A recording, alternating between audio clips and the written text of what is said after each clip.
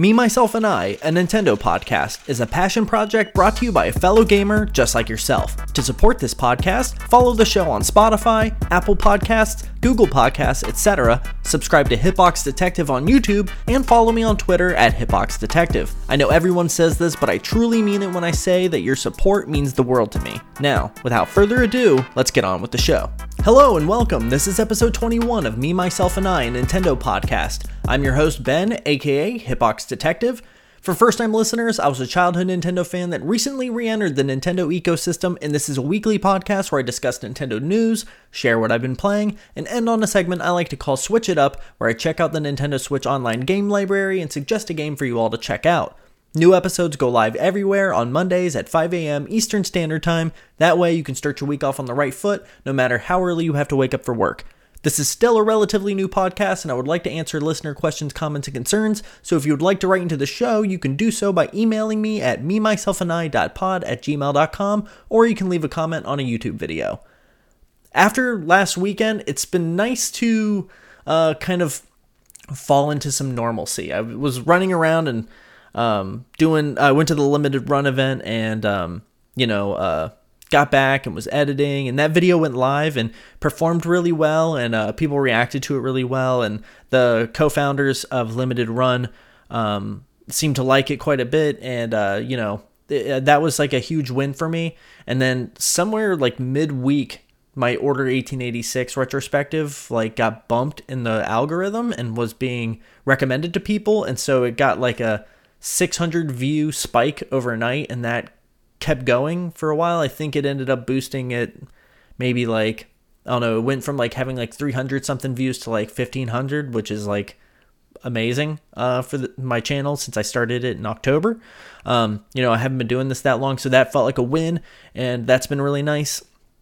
I actually just before lunch recorded my voiceover for my Ghostwire Tokyo review, so that will be out soon. I'll edit that voiceover and then start editing the video and get that out sometime this week, probably Saturday, since it's already late. I may as well. Saturday mornings are typically when I like to post videos like that, so unless I feel like I should throw it out there sooner, then I'll just do that, but we'll see how that goes. After that, I have a special video planned that I'm looking forward to making. But then after that, it's off to Triangle Strategy, which I'll probably start playing as soon as I get done editing Ghostwire Tokyo, when I just want to start playing a game. I want to circle back to Triangle Strategy because I feel like I should.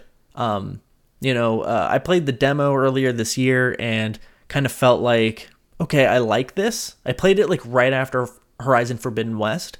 And what I liked about Triangle Strategy coming off of Horizon Forbidden West was when I was playing Forbidden West, I really enjoyed the conversations and talking to everybody and getting all that exposition. And I think with Triangle Strategy, I'll get a lot of that. And so that's what makes me want to play that. And also, strategy games like that are kind of uncharted territory for me. So being able to jump into something like that will be nice compared to everything else I'm playing this year. And also, it feels like if I'm going to record a Nintendo podcast, I should probably play one of the console's biggest titles this year. So I'm going to dive into that, and I'm really looking forward to it. I picked it up. For people watching on video, you can see me holding up my copy of Triangle Strategy. So it's in the works. It's coming. Hang tight. And with that, I moved away from the mic there for a second. With that, I reached out to one of the writers over at lordsofgaming.net who did the review for Triangle Strategy and asked if he would be down to join me for a review discussion and spoiler cast. So when the video's done, I'll likely do my own review, and then sometime following, I may use the opportunity to upload a review discussion spoiler cast for Me, Myself, and I, and take that weekend instead of doing the news and everything and go get a haircut from my sister. Does hair for a living, so I get free haircuts, and it's always nice to go out there and visit and see my niece and everything, but a lot of the times I don't take trips because it holds up everything that I'm doing. So if I bank an episode like that, I can put that episode out and take off for the weekend and not have to worry about it so much. So I may end up doing that. And also, I was recently talking to my girlfriend about doing something a little special going forward on the channel. So I'm going to keep that one secret, but know that there's something else. So if you're not already subscribed to Hitbox Detective over on YouTube, you're going to want to do that because we've got some cool stuff in the works, and I'm looking forward to it. The channel's growing. I think I'm up to like 172 subscribers now, which is crazy. I know that's a relatively small number in the grand scheme of things, but to have growth and see things kind of rolling is really nice. So everybody that's subscribed and maybe checking out Me, Myself, and I for the first time, I really appreciate it. It means the world to me. Like I say in the intro, I know everyone says that, but I really mean it when I say it. So thank you so much. Yeah, aside from all of that, we have some news to dive into. So I won't hold you up too much longer, and let's go ahead and dive into that. Embracer Group has entered into an agreement to acquire Eidos, Crystal Dynamics, and Square Enix Montreal, amongst other assets. I went ahead and went straight to the source for this. So this is the press release that Embracer Group has put out to kind of lay everything out. And I figured this, instead of going to some media outlet and reading their write-up, let's just go to the source. Let's go right there. And we'll read through this and see from the horse's mouth what they have to say. So, their press release reads as follows. Embracer Group AB, in quotations, Embracer, has entered into an agreement to acquire the development studios Crystal Dynamics, Eidos Montreal, Square Enix Montreal, and a catalog of IP including Tomb Raider, Deus Ex, Thief, Legacy of Kain, and more than 50 back catalog games from Square Enix Holdings Co. Limited, also known as Square Enix Holdings. In total, the acquisition includes roughly 1,100 employees across 3 studios in 8 global locations. The total purchase price amounts to $300 million on a cash and debt-free basis to be paid in full at closing. Embracer has secured additional long-term debt funding commitments for this and other transactions in the pipeline. The company today reiterates its current operational EBIT forecast for fiscal year 2021 and 2022, fiscal year 2022 and 2023, and fiscal year 2023 and 2024. The transaction is subject to various regulatory and other external approvals and is expected to close during the second quarter of Embracer's financial year 2022-2023, and that would be July through September of 2022. Embracer will hold a webcast presentation for investors, analysts, and media on May 2nd, 2022. So that has already come and gone. And it says, please find details in a separate invitation that will follow this release. So we've missed that, but there is a statement from Embracer Group's co-founder Lars Wingenfors. I am so sorry I'm butchering that. And also Phil Rogers, the CEO of Square Enix. So let's start with the first one and then we'll move on to the next. It says, in quote, "We are thrilled to welcome these studios into the Embracer Group. We recognize the fantastic IP, world-class creative talent, and track record of excellence that have been demonstrated time and again over the past decades. It has been a great pleasure meeting with the leadership teams and discussing future plans for how they can realize their ambitions and become a great part of Embracer," says Lars Wingenfors, I hope I'm saying that right, co-founder and group CEO of Embracer Group. And moving on to Phil Rogers' statement, it says, in quote, "Embracer is the best kept secret in gaming, a massive decentralized collection of entrepreneurs whom are thrilled to become a part of today. Whom we are thrilled to become a part of today. It is the perfect fit for our ambitions, make high quality games with great people, sustainability, and grow our existing franchises to their best versions ever. Embracer allows us to forge new partnerships across all media to maximize our franchise's potential and live our dreams of making extraordinary entertainment," says Phil Rogers, Square Enix America and Europe CEO. And then they have a whole section called Background and Rationale that I'm imagining kind of explains why they want to do this. So let's dive into that and see what they're thinking. It reads as follows. The collection of studios represents a world-class creative team of roughly 1,100 employees across 3 studios and 8 global locations, including 2 of the most reputable AAA studios across the industry in Crystal Dynamics and Eidos Montreal. The studios possess a unique ability to deliver blockbuster hits decade after decade. The acquisition brings a compelling pipeline of new installments from beloved franchises and original IPs, including a new Tomb Raider game. The acquisition builds on Embracer's mission of creating a leading independent global gaming and entertainment ecosystem. Embracer has been particularly impressed by the studio's rich portfolio of original IP, housing brands with proven global potential such as Tomb Raider and Deus Ex, as well as demonstrating the ability to create AAA games with large and growing fan bases. There are compelling opportunities to organically grow the studios to maximize their commercial opportunities. The portfolio of IPs consists of iconic franchises appreciated by critics and players alike. For example, 2 original IP, Tomb Raider and Deus Ex, have sold AAA units of roughly 88 million and roughly 12 million respectively. Embracer sees an opportunity to invest in these franchises as well as the additional acquired IPs such as The Legacy of Kain, Thief, and other original franchises. The acquisition also includes the continued sales and operations of the studio's more than 50 back-catalog games. Founded in 1992, Crystal Dynamics consists of almost 300 employees across San Mateo, California, Bellevue, Washington, and Austin, Texas. The studio is committed to creating narrative-focused AAA action-adventure games and is led by 30-plus-year veteran Scott Amos. Prior AAA releases from the studio include Rise of the Tomb Raider and Legacy of Kain Defiance. Crystal Dynamics is actively working on several AAA projects, including the next mainline Tomb Raider game that will deliver next-generation storytelling and gameplay experiences.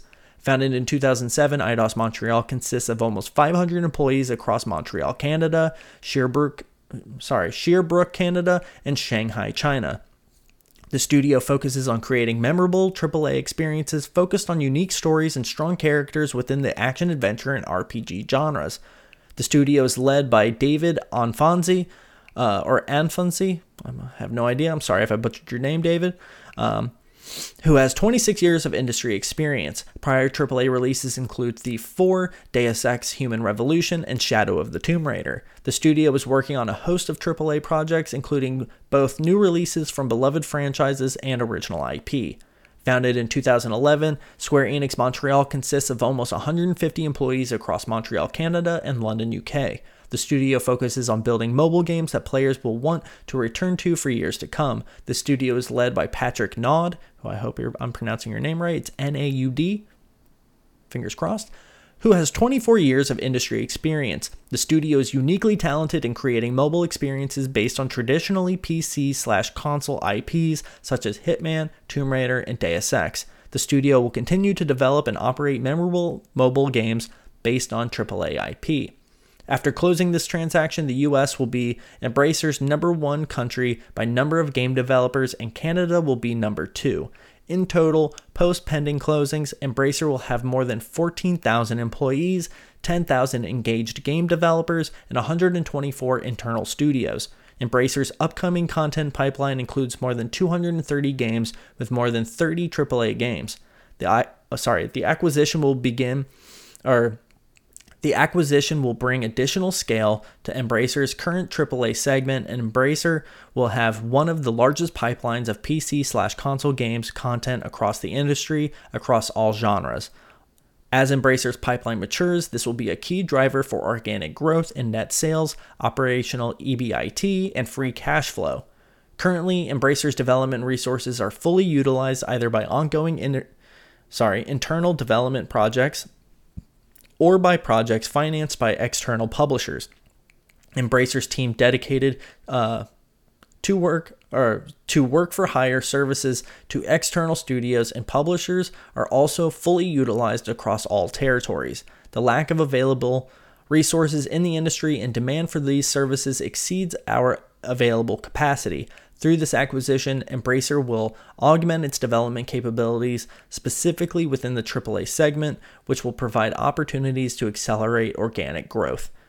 Embracer believes that there will be an increasingly strong demand for high-quality content, including AAA single-player games over the decade. We aim to continue working with leading platforms and license holders and to form deeper strategic relationships with a handful of leading companies in the industry. Furthermore, synergies across Embracer's ecosystem benefit our people and companies. Our approach is that quality games first in games development, Our approach is that quality comes first in games development, which is why we believe our decentralized operating model of empowering management teams while facilitating synergies positions Embracer for sustainable long-term success. It goes on and gets a little bit more in the weeds, but there's one last little chunk here that I think I should read. So, financial outlook for the acquired companies. Embracer has conducted customary due diligence as part of our M&A execution process, both with external and internal teams, including a more extensive commercial due diligence to fully understand the acquired businesses. We firmly believe that the studios will excel under Embracer's operating model and ownership. Embracer expects significant net sales and operational EBIT contribution once the new slate of AAA pipeline titles releases. Embracer's base case financial plan implies that the combined acquired companies will be break even or have a smaller operational EBIT contribution to the upcoming 2 financial years, driven mainly by sales of the back catalog titles. This could change positively in the company. If the company decides to enter a deeper strategic relationship with one or more platforms around the upcoming pipeline. When the product pipeline matures in the years thereafter, Embracer expects the acquired companies to generate an average of at least SEK 500 million in operational EBIT per year with notable upside potential. Further details around financials will be communicated at a later stage post-closing. I know that was a lot. And as I'm reading it, I'm like, holy smokes, this is a lot. But it's kind of a weird shakeup because this is basically Embracer acquiring the Western side of Square Enix. So, Square Enix recently stated that they wanted to kind of move away from making Western games, and Embracer kind of stepped up and was like, hey, we'll take all those. So, it seems like, in terms of those games being something that aren't just going to go away, which I think would have been a fear that Square Enix would just shutter those studios or have them work on Japanese games. Now, necessarily, I don't think that's too much of a concern because, if Embracer Group wants to acquire these studios to continue making the games that they make and, level up their production quality with some of these, because like Crystal Dynamics is a pretty well-regarded studio. I mean, you'll look at isn't Forspoken being made by Crystal Dynamics? It's a Square Enix game. I don't know if it's a Crystal Dynamics game specifically, but what I think is interesting about this is that now those games get to live on. The only thing that intrigues me the thing that intrigues me the most about this is, what does it mean for Nintendo? And outside of, I don't know if the Tomb Raider games or really any of these games, I don't think Deus Ex or anything like this has come over. So it doesn't seem to pertain too much to Nintendo, except that, now if they want to try to, then maybe, I don't know. This is a weird story because what I mainly eye is that 50 back catalog of games. So, when you think about the games that they're responsible for, like Gex comes to mind, which is a game that had a history on like Nintendo 64. So, as well as PlayStation. But, those games where it said that they were planning to, where was that statement? Let me scroll through this really quick and scan. So, yeah, right here where it says Embracer's base case financial plan implies that the combined acquired companies will be break even or have a smaller operational EBIT contribution to the upcoming 2 financial years, driven mainly by sales of the back catalog titles. So games like Gex, are they going to try to bring those back in some form with either like a remaster or a remake or something to try to bolster some money to kind of make good on this in terms of the eyes of the shareholders so that they can fund more of the bigger AAA titles like Tomb Raider, Deus Ex, Thief, Legacy of Kain, and so on. That seems like in one way or another that affects Nintendo in that those smaller titles may make their way over, and that is interesting because if like a Gex or something of that same kind of vibe starts getting remakes or being remade to help fund some of these bigger titles, that's interesting to me, I think. And the other upside to this is, if Square Enix wants to go back to making more Japanese style games, I know that I haven't gotten to Triangle Strategy yet, but I want to.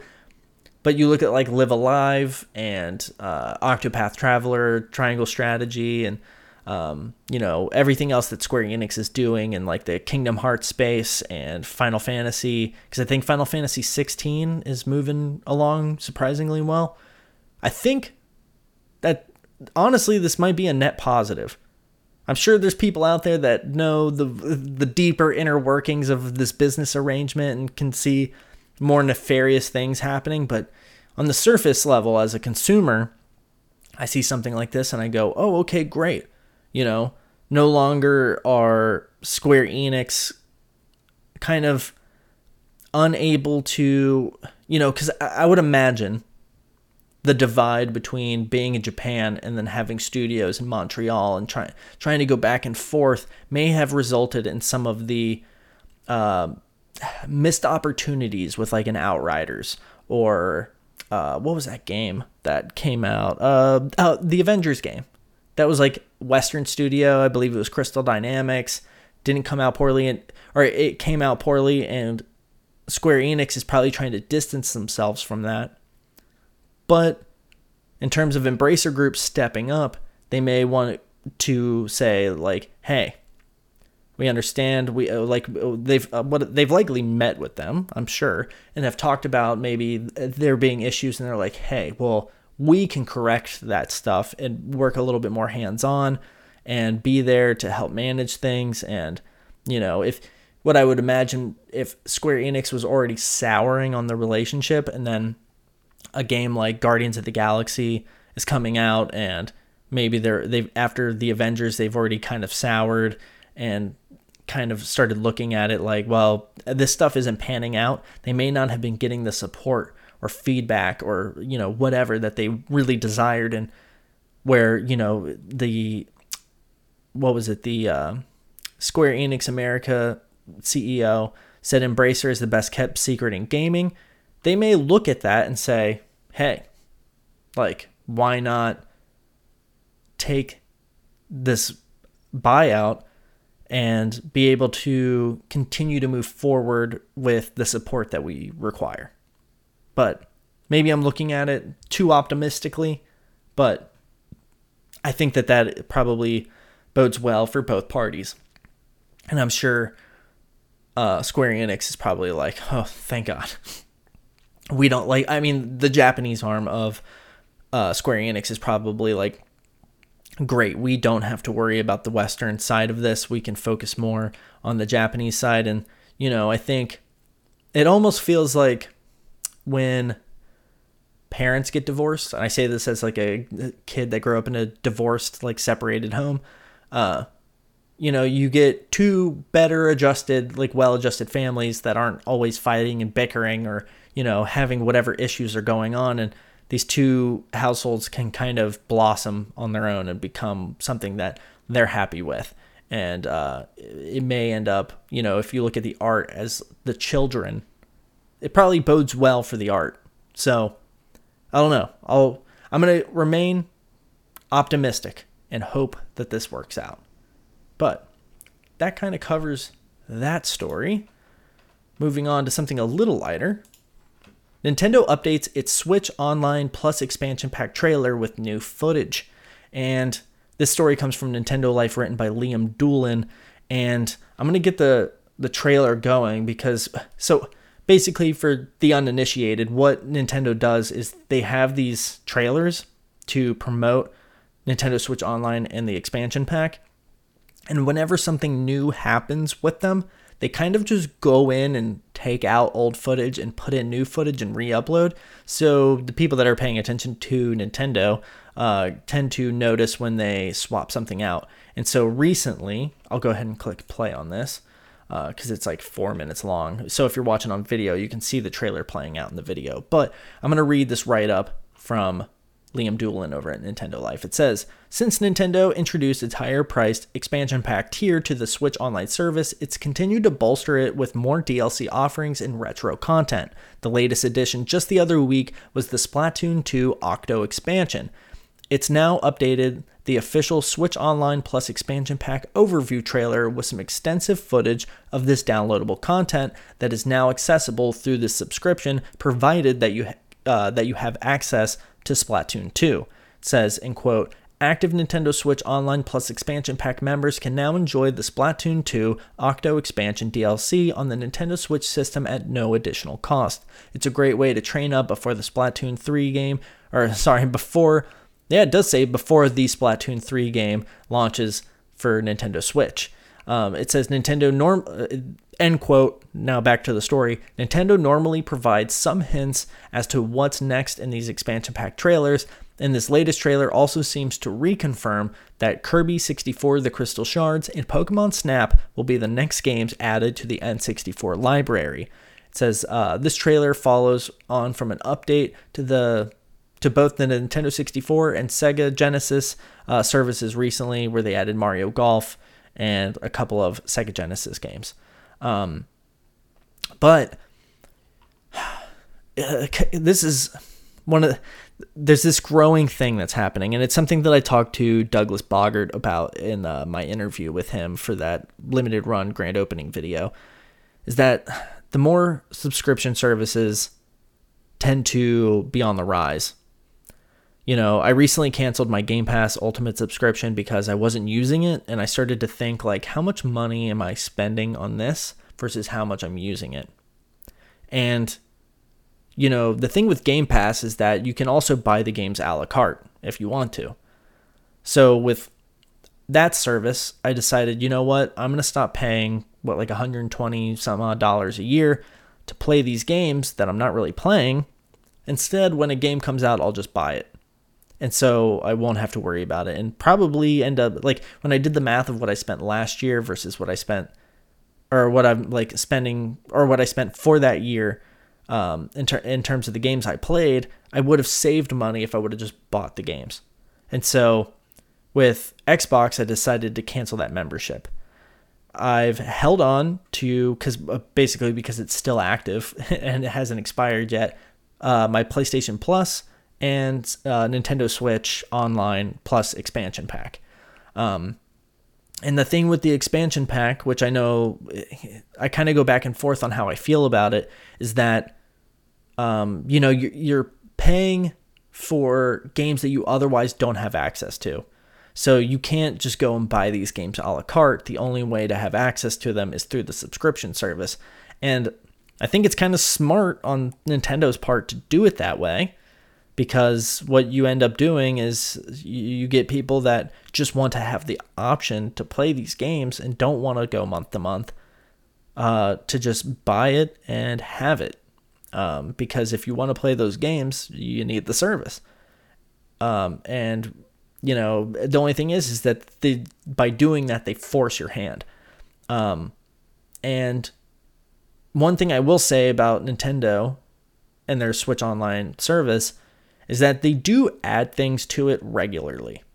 And so with the promise that GBA games and other games are coming to it, I kind of hold on to hope, and that, okay, maybe by, the time the year runs out, I think I've had it for 3 months or something.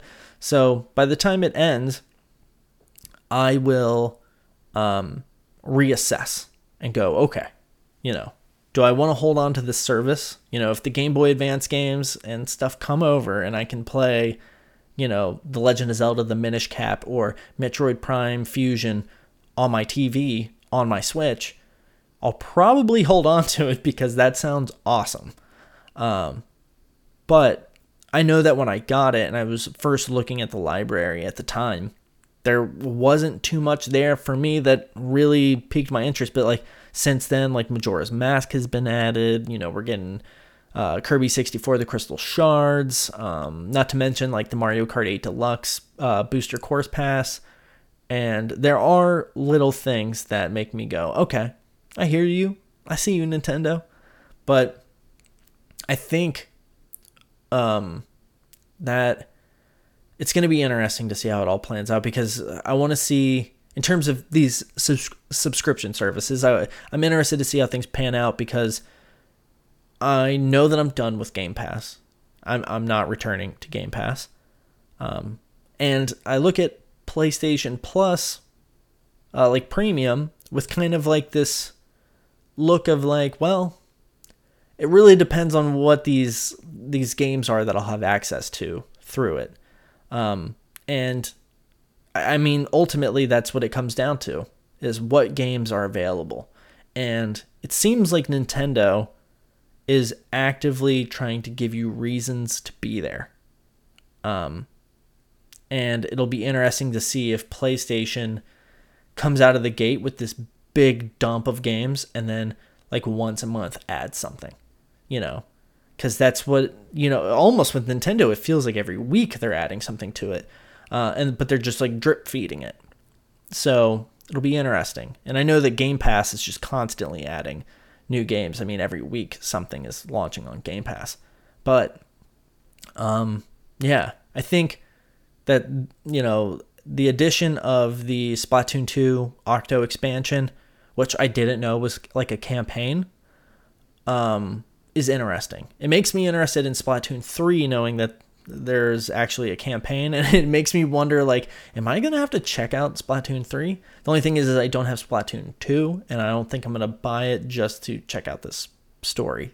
But I think it's cool that if somebody was out there and never bought the expansion, that now they could dive into it if they wanted to.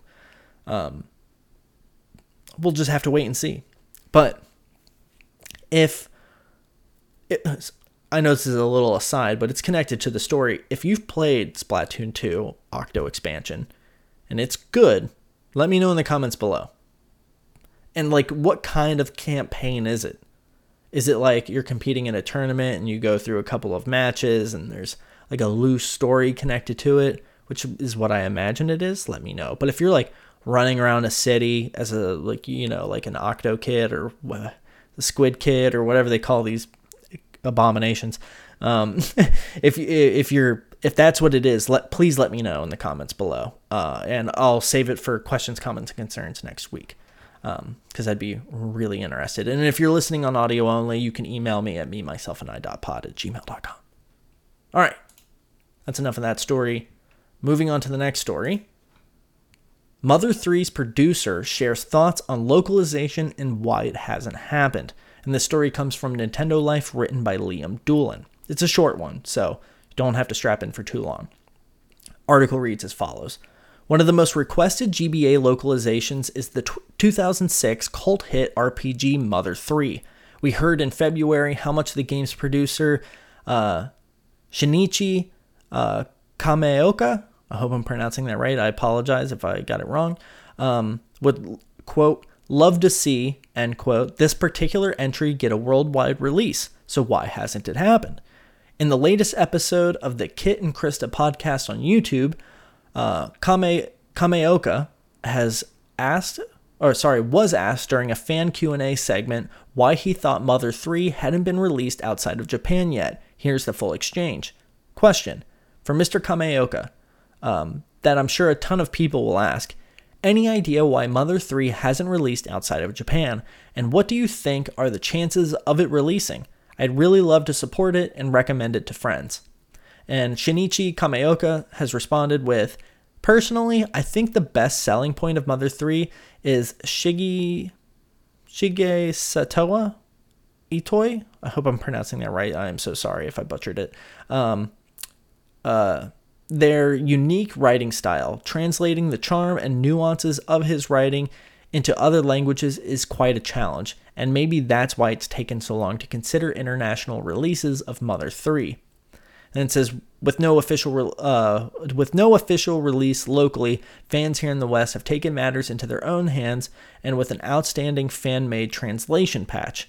Former Nintendo of America President Reggie has also previously joked about Mother 3's return.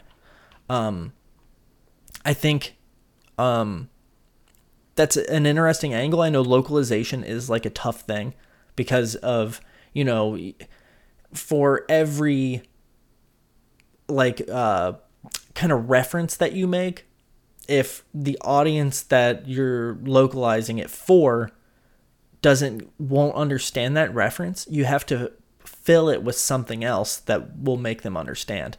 And if the reference is being made to something that contextually makes sense, and then you have to replace it with something, and it doesn't necessarily, you're just kind of finding an analog for that country to what the reference is, and it may not play into the joke or work as a pun or something to that effect, that's what ruins it. And if it's going to destroy the writing, then yeah, that stinks, But what would be interesting is to just localize it with all of the Japanese references and just go do your homework and figure it out. If you want to understand this and appreciate it for what it truly is, then maybe look into it a little bit more. It's like when I was growing up, I would watch Family Guy, and there were a lot of references in Family Guy that I didn't understand because it was making references to things from like the 70s or like early 80s, and I was born in 93, so I had no idea what any of these things were. But what it did was I wanted to understand it, so I would look up what the reference was and find out, or like find the source material, be like, they made a a RoboCop reference. I've never seen RoboCop. Let me watch RoboCop, and then I'll understand this. And then you'd be watching it, and you'd see the moment, and then you'd go, oh, that's what it is. So I say just do it. Make Mother 3. Bring it over. Port it with all the Japanese references. Just translate it and let people figure it out. I think they would be surprised at how many people would be willing to do that or already know. Because, I think if you're like into anime or into Japanese culture, you kind of do these weird deep dives anyway.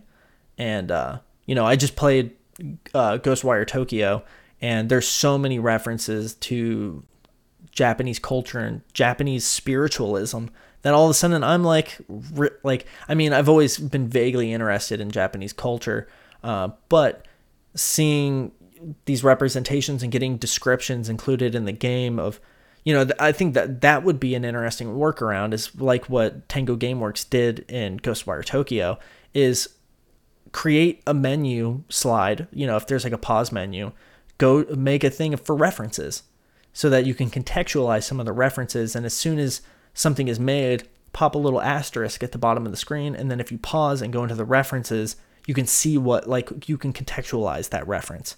That would be a pretty cool workaround. I know that's a lot of work, but if people really want Mother 3, keep it true to what it is, translate it, don't localize it too much, and find a way to bring it over. But maybe the nuances of the writing are more complicated than that. But, just me spitballing right now, that's my idea of trying to find a workaround for that.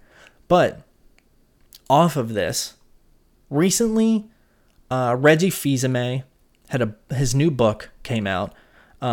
I forget the name of the book, which makes me feel pretty bad. So let me open this tab really quick and see. It's called Disrupting the Game from the Bronx to the Top of Nintendo. And it's a book that I have in my Amazon wish list that one day I'm just going to buy it because I want to read through it. You know, I'm a fan of Nintendo and I do this podcast, so I feel like I'm obligated to check it out and read through it, even if I just listen to like an audiobook at work or something. Excuse me. The me, myself, and I burps have returned in full force. So he has come out and put this book out, and there's all of these details that have poured out. And so I've kind of went around and found all of the interesting tidbits that I could. And so we're going to call this section the Reggie Fils-Aimé Speaks Corner. And we're just going to sit in this corner and kind of get educated on little excerpts of fun tidbits that Reggie Fils-Aimé has come out with. And the first one I have prepared is about Mother 3. So, sweet little segue. It says, Mother 3 was considered for Western digital release, possibly using Japanese version. So, maybe this is kind of what I was getting at earlier. I haven't read this, so I just pulled it because it was connected to the Reggie Fils-Aimé's book, and I lined it up with the article that came before it. Simple as that. Anyway, the article comes from NintendoEverything.com and was written by someone named Brian, at NE_Brian on Twitter. Article reads as follows. Former Nintendo of America president Reggie Fils-Aimé has opened up about Mother 3 and specifically how the title has never been made available in the West. Reggie released his new book, it says today, but you know, when it came out, and the audio version contains a bonus interview with Jeff Keighley. At one point, Keighley asked if Nintendo felt it just wasn't worth bringing over. Reggie said in response, in quote, the initial decision not to launch the game had happened before I joined the company, but certainly afterwards I had many conversations with Mr. Iwata about this game, about the fan passion, and certainly the perspective was the first game on the Super Nintendo Entertainment System had not sold all that well. Certainly, I've gone back to look at it, the marketing wasn't great. It says, certainly I've gone back to look at it and the marketing wasn't great. I think it was marketed some bizarre way like this game stinks or something like that. It really was not the best marketing activity behind the launch of a new game because it hadn't sold well because yes, there's a lot of time and financial investment in localizing this type of content. It just really wasn't a priority. And then when it's at the point where we're putting all our effort into Nintendo DS and games like Metroid Prime Hunters and Mario Kart for DS and Pokemon for DS, it really just was not a strong business strong business priority.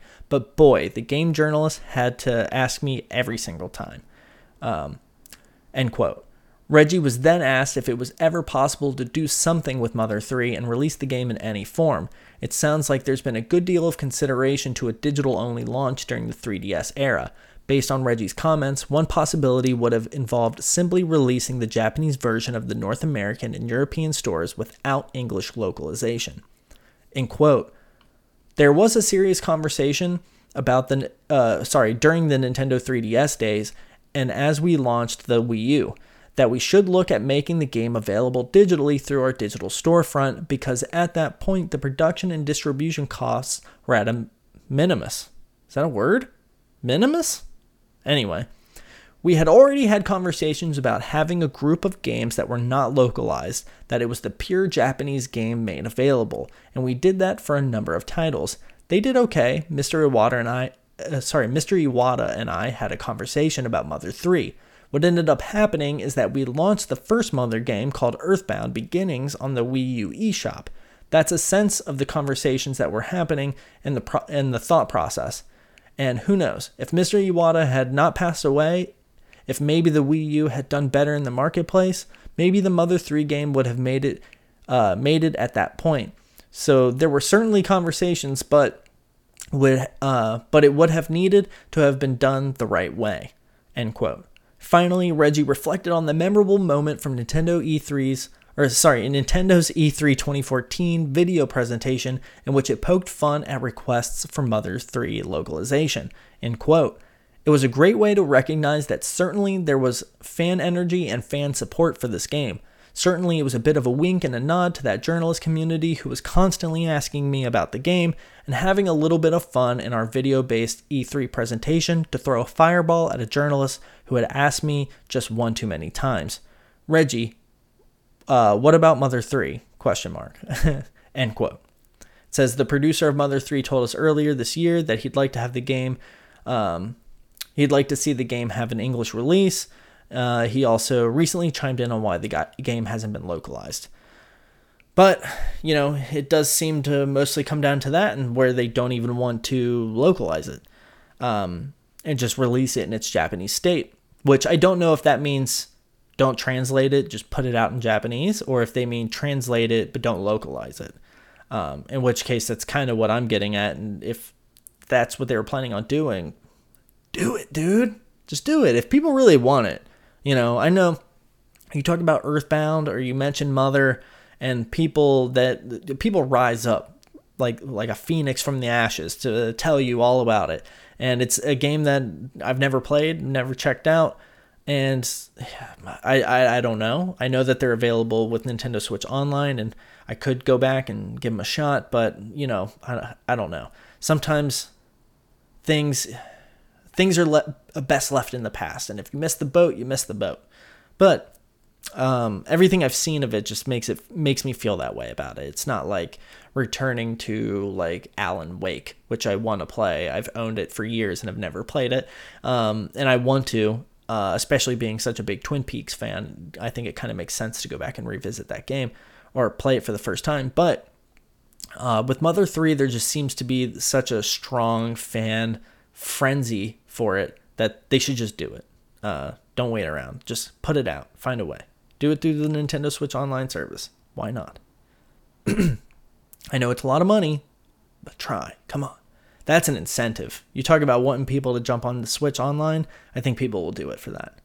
But anyway, there's more Reggie stories, so we'll move on to the next one, which is Reggie had to fight for Wii Sports as a pack-in, and Miyamoto was not happy. The story comes from Nintendo Life, written by Thomas Whitehead. The story reads as follows. Nintendo has a history of bundling games with hardware going back to the NES and Game Boy era. Yet, it's never been a fixed policy, nor one that's always matched between regions. Take Wii Sports as an example. It became integral bundled in with the Wii offering when it was included in all territories apart from Japan, where it was sold separately. Those copies included in system boxes were counted in software sales, so it's the best-selling Wii game at 82.9 million copies against 101.63 Wii systems. I guess that's 101.63 million Wii systems sold. There's little doubt it was vital to the early appeal of the console, which contributed to it becoming such a success story for Nintendo. Yet, getting the title bundled was evidently the result of multiple challenging meetings internally, as Reggie Fils-Aimé outlines in his book, Disrupting the Game, From the Bronx to the Top of Nintendo. It says Fils-Aimé pushed for the bundle, and initially company president Satoru Iwata turned down the proposal. Nintendo does not give away precious content for free. And that's a quote, sorry. Intriguingly, though, Fils-Aimé explains that the initial suggestion led to a counter-proposal from Shigeru Miyamoto. In a meeting, Miyamoto-san presented an early version of Wii Play as an alternative, though Fils-Aimé countered to say that it didn't feel like a complete experience compared to Wii Sports, and in that moment suggested it could be bundled with a Wii remote instead as a retail package. Having Wii Play effectively turned down for bundling the system was apparently a rare occasion for Miyamoto-san being visibly unhappy. And a quote, "So now, Mike Fukuda, I hope I'm saying that right, but it says Mike and I were trying to get an agreement to 2 different bundles, and the world's best game designer was not happy. The ever-present smile and impish squint of Miyamoto's, I think that is a typo, of Miyamoto's eyes were gone." End quote. Neither of you understands the challenges of creating software that people love to play. This is something we constantly push ourselves to do. We do not give away our software. End quote. And that's from Miyamoto. Article goes on to say, it's highlighted that Iwata-san was being moved by the proposals, though recognized the strategies for Western markets sometimes have to differ from the approach in Japan. Though the two bundles weren't agreed in that meeting, they were greenlit in the following months, and retrospectively, both turned out to be good moves. A key message at the heart of Fils-Aimé's book, however, is that disagreements were respectful within Nintendo and rare compared with compromises and shared ideas. Particularly in his relationship with Iwata-san, he maintains that challenging conversations around strategy were handled the right way, and it is clear that there was a bond between the two executives. Nintendo would go on to bundle Nintendo Land with the deluxe model of the Wii U, though after a solid launch, it was a system that struggled badly. The 3DS had pre-installed software around AR cards, along with Street Pass, whereas the Switch had no pre-installed games or experiences, but has progressed to be Nintendo's biggest success since the Wii/DS generation. I think that's interesting that, because that alone. Sorry, I'm gonna take a sip of water. I think that the success of the Wii is intrinsically connected to the pack-in of Wii Sports, because it had the same effect that the PS2 had by including a DVD player. By including a DVD player, people would buy the PS2 just because it was a DVD player that also played games. So, there's people out there that don't play games that were like, well, I just want a good DVD player, and of course my kids want to play video games occasionally, so let's just get this one, and then we don't have to buy a game console and a DVD player. And the PS2 just took off, and is one of, if not the best-selling PlayStation console of all time because of that. And so, that DVD player effect, so many people saw Wii Sports and bought Wiis because parents were buying Wiis because they wanted to play Wii Sports. And I still know, I have a friend whose dad plays Wii Sports daily still on his Wii. And that was huge. And what's wild is that Switch Sports is not having the same effect. You don't see anybody jumping over the moon. I don't think you can capture that same effect. Even if you bundled Switch Sports with the with the Switch, I don't see people clamoring to go get Switches just to play that. I think the Switch has sold as many copies or as many units as it has without it, and I think bundling it, you might see a slight spike, but for the most part, I don't think people are going to do that, especially with where the economy is right now. But, if they launch a Switch 2 or something to that effect, or a Switch Pro, if they released a console-only Switch Pro that they bundled Switch Sports in it, that might be a move.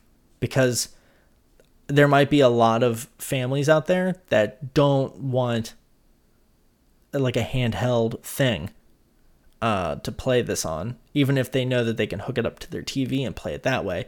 But they may be more open to having a dedicated Nintendo Switch box in their living room that they can leave that cartridge in and just fire it up and play whenever they want. That would be pretty cool. But, especially if it had 4K resolutions and everything like that. And that's my theory. I said it before, I'll say it again. If there's a portable only version of the Switch, why not do a console only version of the Switch? Because we've already eliminated the whole Switch thing by making a handheld only version of it. So, I don't think it's that far of a reach to hope for it. And I think it may happen. We're going to wait and see. But I thought this was interesting. But we have more comments from Reggie. So we're going to move on to the next one. And it says, Shigeru Miyamoto's creative process never stops, says Reggie Fils-Aimé. The story also comes from Thomas Whitehead over at Nintendo Life, and it reads as follows. It says, in the book, Fils-Aimé shows a great deal of admiration for Miyamoto-san, either when the designer wasn't happy, sharing examples of insight into what he calls his creative genius. One point was that In many meetings, Miyamoto-san would often be relatively quiet, taking notes in a leather-bound journal. This was done to capture ideas. I am always thinking of new ideas, is the quote. One nice story relates to a special occasion in New York. Fils-Aimé was taking NCL's Yasuhiro Minagawa. Yasuhiro Minagana. Oh my gosh, I'm butchering this name. I'm so sorry, but I'm going to move on. For a nightcap at Keen's Steakhouse. Due to a strong selection of whiskeys and wines. Despite not drinking alcohol, Miyamoto-san went along for a coffee and became fascinated by the ceiling, which holds hundreds of customers' traditional smoking pipes. Being traditionally made from clay, the idea was that due to the delicate nature, they could be stored in this in the premises for valued customers in a pipe club, so they could request them on visits. An old-fashioned premise, undoubtedly, maintained for the history of the restaurant. Fils-Aimé observed Miyamoto-san as the story was relayed to him. During all of this, I focused on Mr. Miyamoto. He was smiling throughout the translations by Mr. Minagawa as he heard this story. He would tilt his head and gaze at the pipes on the ceiling. I was imagining all the ideas that were churning inside Mr. Miyamoto's brain. I took a little liberty there. Quote continues by saying, When you next see a game from Nintendo that features a room with long, thin-stemmed smoking pipes on the ceiling, you will know where that idea came from. I am fortunate to have partnered with him and Mr. Iwata, learning from two of the most creative and innovative minds in the gaming industry. Says, we'll keep an eye out for that detail. Maybe the idea will be used in a Nintendo title someday. I have a feeling they're not going to include pipes in any of these games. Outside of the green pipes, it's not the same thing. It's not a smoking pipe. The green pipes that Mario uses. It would be interesting, though, if they created like this Sherlockian character, It wouldn't be Detective Pikachu because of that's the Pokemon company. So it would have to be tied to, what would be really cool? Nintendo likes to take their characters and apply them to other styles of games. Like the whole Miyamoto has been quoted as saying that the curtains parting is in like the intros for Mario games is because they're like a theater troupe that is acting out these kind of like plays almost, like it's theater. And so to write a story where like it's like Detective Mario or something like that. I know that Detective Pikachu's already out there. They probably don't want to confuse it. They'll probably come up with a better title. But it would be cool if there was like a mystery style, like a Knives Out style, like whodunit murder mystery game with Mario characters where like, Bowser's in the house and you think it's going to be him, but it's actually like Princess Peach or something, you know what I mean? And like they just subvert expectations, but maybe, Mario is this detective that gets called in to solve it, and he has dreams when, they stay in this house for like a couple of days and like for like the acts. So like maybe the first act, is the first day they go to bed, then the second act starts, they're there, and then the third act starts, and they're separated by these dream sequences. And in that dream sequence, Mario, who has a pipe, could be kind of either reflecting on something, and there'd be like a ceiling just covered with smoking pipes that are puffing smoke out and kind of like clouding what he's able to read. And maybe the smoke clears and he gets a nugget, like he realizes something that was in Act 1 or in Act 2 that brings him to the conclusion. That could be cool. I mean, that's just an idea off the top of my head, but it'd be interesting if they did something like that. But that's where my mind goes. I would play the hell out of that game. Let me know down below if something like that interests you. Like, write in me-myself-and-I.pod@gmail.com or leave a comment on a YouTube video. Anyway, we can move on to the next story.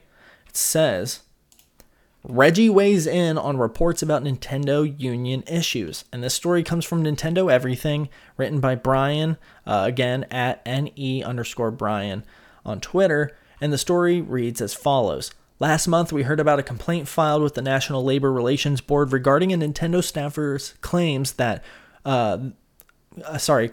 their right to unionize was violated. Since then, various articles have been published by outlets such as IGN and Kotaku with contractors speaking out. Reggie Fils-Aimé used to run things at Nintendo of America as the company's president, but he retired a few years ago. Still, Washington Post recently asked him for his thoughts about the recent reports. In an interview, Reggie mentioned that this isn't the Nintendo that I left, end quote. Since while he was there, contractors were given opportunities like attending meetings and events, plus bi-monthly and quarterly lunches. Reggie's full words are here in a quote. I did read that story, and again, at this point, I'm 3 years removed from being president of Nintendo of America. It's been a while. As I read the stories and I read the reports, it struck me that this isn't the Nintendo that I left. And what I mean by that is while I was at Nintendo, we routinely had meetings and events where our associates, that's how we refer to our contract employees, were invited. Just as a small example, I was famous for doing bi-monthly and quarterly lunches with employees.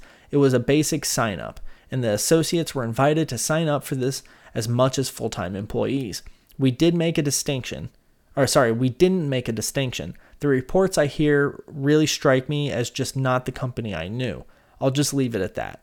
A core focus while I was at Nintendo of America was having a healthy culture within the company, and I know I was able to achieve that, and certainly what's being described does not seem like a healthy culture, end quote. I think Reggie is a good guy. I believe Reggie. I don't think he has a nefarious bone in his body. So when he says that, I believe it. And if he's willing to say that everything he's reading doesn't sound like the Nintendo that he left, it's still, they are stories that are coming out that are going to have to go through. I think right now it kind of is hearsay. And I think that the fact that there are like lawyers that are saying that these people have a case, means that there's likely some truth to it. But again, I don't know. I think I read that story like 2 weeks ago or something like that, and I'm a little distant from it. I don't remember every detail. But I think the best thing for us to do as fans of Nintendo and games in general is wait and see how this all plays out. Don't form any judgments. I think it's smarter and a more measured approach to kind of go, you know what? I wasn't there. I have no idea. Let's just wait and see how this all shakes out. Don't make any concrete decisions or decide to boycott anything just yet. With most things, you want to wait and see how things play out. And I think that Nintendo has a history of not having things like this crop up. So when something does come up, you don't have this whole thing like this isn't the straw that broke the camel's back, whereas like with someone like Activision or a company like Activision, I think at any point there were straws that broke the camel's back. And so it's easier to just go like personally where I went, you know what? I'm not buying Activision games. I'm not going to support them. I'm not going to play Hearthstone. I'm not going to, whatever. I'm not going to, I think the last game I bought was like Crash Nitro, whatever, Crash Team Racing, Nitro Kart or whatever. I think that was the last Activision game I spent money on personally. And I did so begrudging or not, like I did it because I wanted the game, but I was conflicted. And, I think with everything that's going on, it seems like something that everything that's going on with Nintendo in this instance, it's something that hopefully gets worked out sooner rather than later.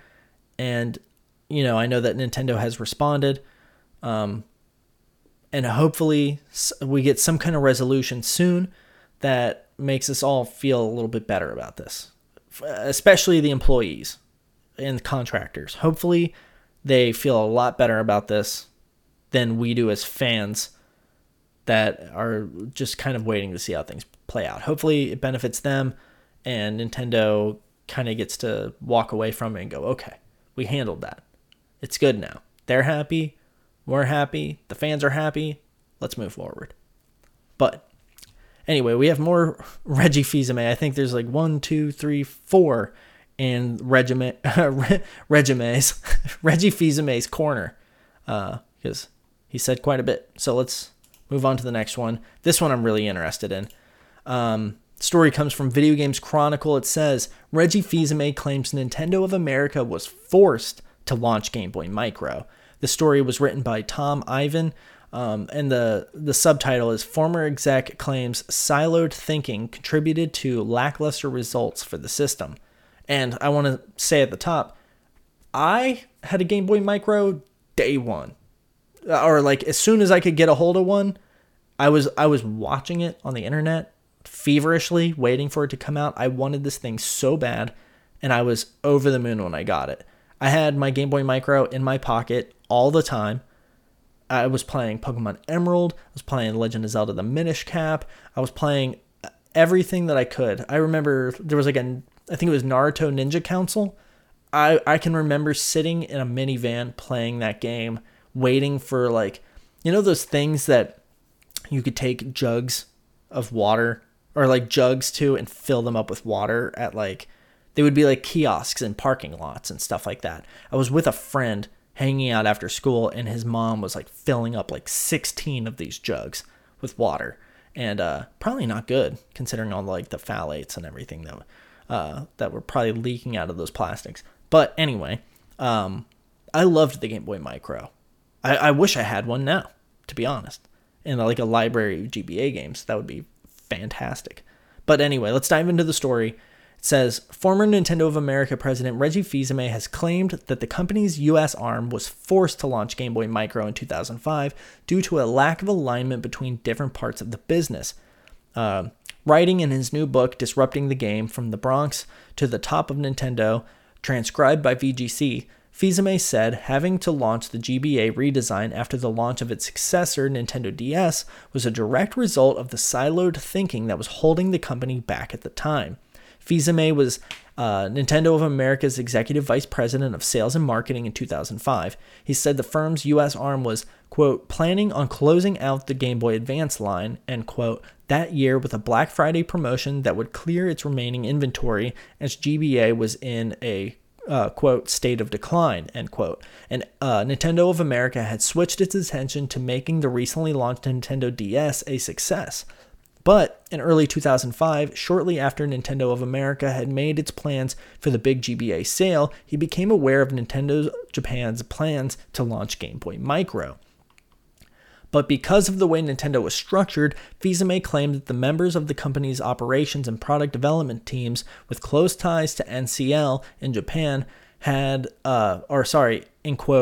been made aware of the Micro much earlier, end quote, than he had. End quote, from my perspective, the concept of the Game Boy Micro was a non-starter, end quote, Fils-Aimé said in the book. Quote, the hardware was exceptionally small. Not only were the control buttons difficult for any reasonably sized adult to manipulate, but also the screen was tiny. This ran counter to current consumer electronic trends of making screens larger. But development of this hardware had continued, and now we were forced to launch the system. We should have talked about this long ago, I told fellow Nintendo of America executives Don James and Mike Fukuda. We should have all agreed that this product would be a distraction for us in our market and either not introduce it here or have it terminated as a project globally. By working together, we could have had a different outcome, end quote. And then in another quote, it says, my point was not to rebuke them. At the time, we were peers, he continued. It was to identify that we were operating in silos, and this made us ineffective in managing projects coming from NCL Japan, end quote. Game Boy Micro would launch globally to lackluster results, according to Fils-Aimé, selling less than 1 million units in its first month and under 2 million units after 4 months at the end of 2005. Fils-Aimé would become Nintendo of America president the following year and said he used the Game Boy Micro as a teachable moment for the company. End quote. The lesson, company leadership needed constant communication on our priorities. As president, my solution was to institute weekly meetings of the executive leadership team to review key priorities and our progress against them, end quote. While Fils-Aimé said the decision was initially unpopular with Nintendo of America executives, the benefits soon became apparent. In quote, "As soon as we started, everyone saw the benefit," he claimed. "The grumbling stopped, sharing of information accelerated, and we saw an immediate benefit in the pace of our initiatives," end quote. Fils-Aimé added, end quote, "As we would begin a new fiscal year, we would align on the upcoming year's priorities. This ensured agreement across the entire company, and I would share these priorities with Nintendo CEO Mr. Iwata to shape his thinking on the overall Nintendo priorities for the upcoming year," end quote. You know, I don't think Reggie was wrong. You know, when you consider that the Nintendo DS was out and it had the ability to pop Game Boy Advance cartridges in it and play them there, why also sell this Game Boy Micro as this niche product and risk potentially confusing the audience or just, you know, not having your priorities in order and just start sunsetting the GBA while also just letting it kind of fizzle while you build the Nintendo DS and just go, yeah, you can also play them here, but, you know, we're moving on. You know, I agree, because I think that year my mom bought me a Nintendo DS and she also bought me a Game Boy Micro, which was incredibly redundant.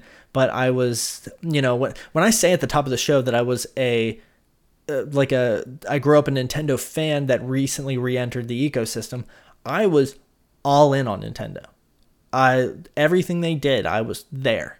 Game Boys, consoles. I mean, I was given the choice. Do you want a GameCube or do you want an Xbox? And I was like, I want a GameCube. Please give me the GameCube. I ended up getting the Xbox later, and I've told that story a million times, it feels like. But I wanted that Game Boy Micro, and I played the hell out of it. And I thought the swapping the faceplates was really cool. And I honestly would love to reacquire a Game Boy Micro and get some games for it. But, you know, at the same time, I get it. I get why it wasn't a success, and I get Reggie's thinking on this, because from a business standpoint, that makes sense. And it seems like the learning lesson that they got from this and how they proceeded was for the best. But before we move on to the next story, I'm going to take a sip of water. I'm doing a lot of talking this episode, a lot of reading, but it's interesting, I think. Okay, so we've got 3 more Reggie stories, so let's move on. This one, Reggie Fils-Aimé wanted the 3DS to launch at $199, but was rebuffed. This story comes from Thomas Whitehead at Nintendo Life, and it reads as follows. When the 3DS launched, it was a tough task as the successor to DS, a portable family of systems that had become Nintendo's greatest success story. Though the 3DS and 2DS, excuse me, the burps, oh my gosh. Though the 3DS and 2DS range of systems couldn't hit those heights, by the end of its run, it had been a reasonable success with 75.94 million hardware units shipped. Oh my god, these burps. I'm so sorry. I knew that this episode was going to take a while, and I did not want to do it without eating food, so I apologize. If you cast your mind back to its launch, however, it could have been very different. After a strong initial month as eager fans snapped up systems, sales of the original 3DS dramatically collapsed. As Reggie Fils-Aimé explains in his book, this put the company under huge pressure. In some territories, it's been explained that Nintendo was hit with requests to take back swaths, oh my god, I'm stupid, swaths of inventory that couldn't be sold, a process that would have been disastrous at the time. It was this, in part, that led to the extraordinary price drop within months of the system's launch. In the lead up to the release of 3DS, Fils-Aimé recalls that he repeatedly pushed for a launch price of $199.99 instead of the $249.99 due to the limited launch lineup of games and market conditions. This was rebuffed, with one reason being that the relatively high manufacturing costs at the time for the system. A middling ground price was offered, but Fils-Aimé continued to push for the $200 mark, explaining that it was a reaction to retail practices in the West. In a quote, Retail margins on hardware are typically slim, around 4%.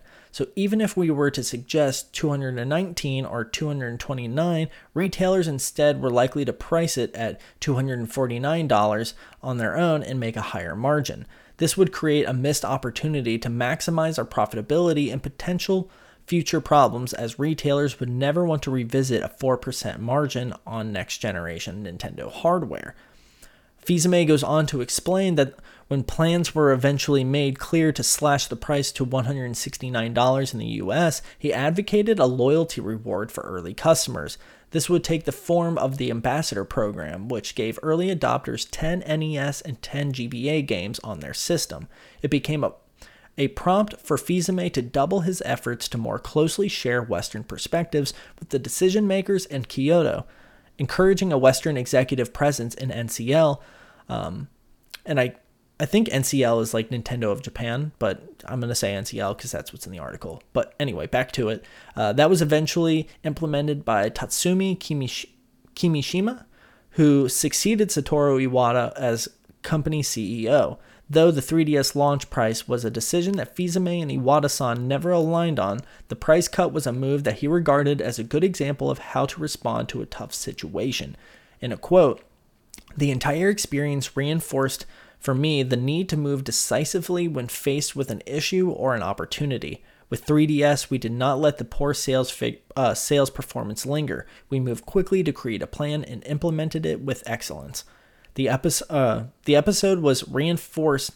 The episode also reinforced the need to consider fully the needs of your best and long-term customers.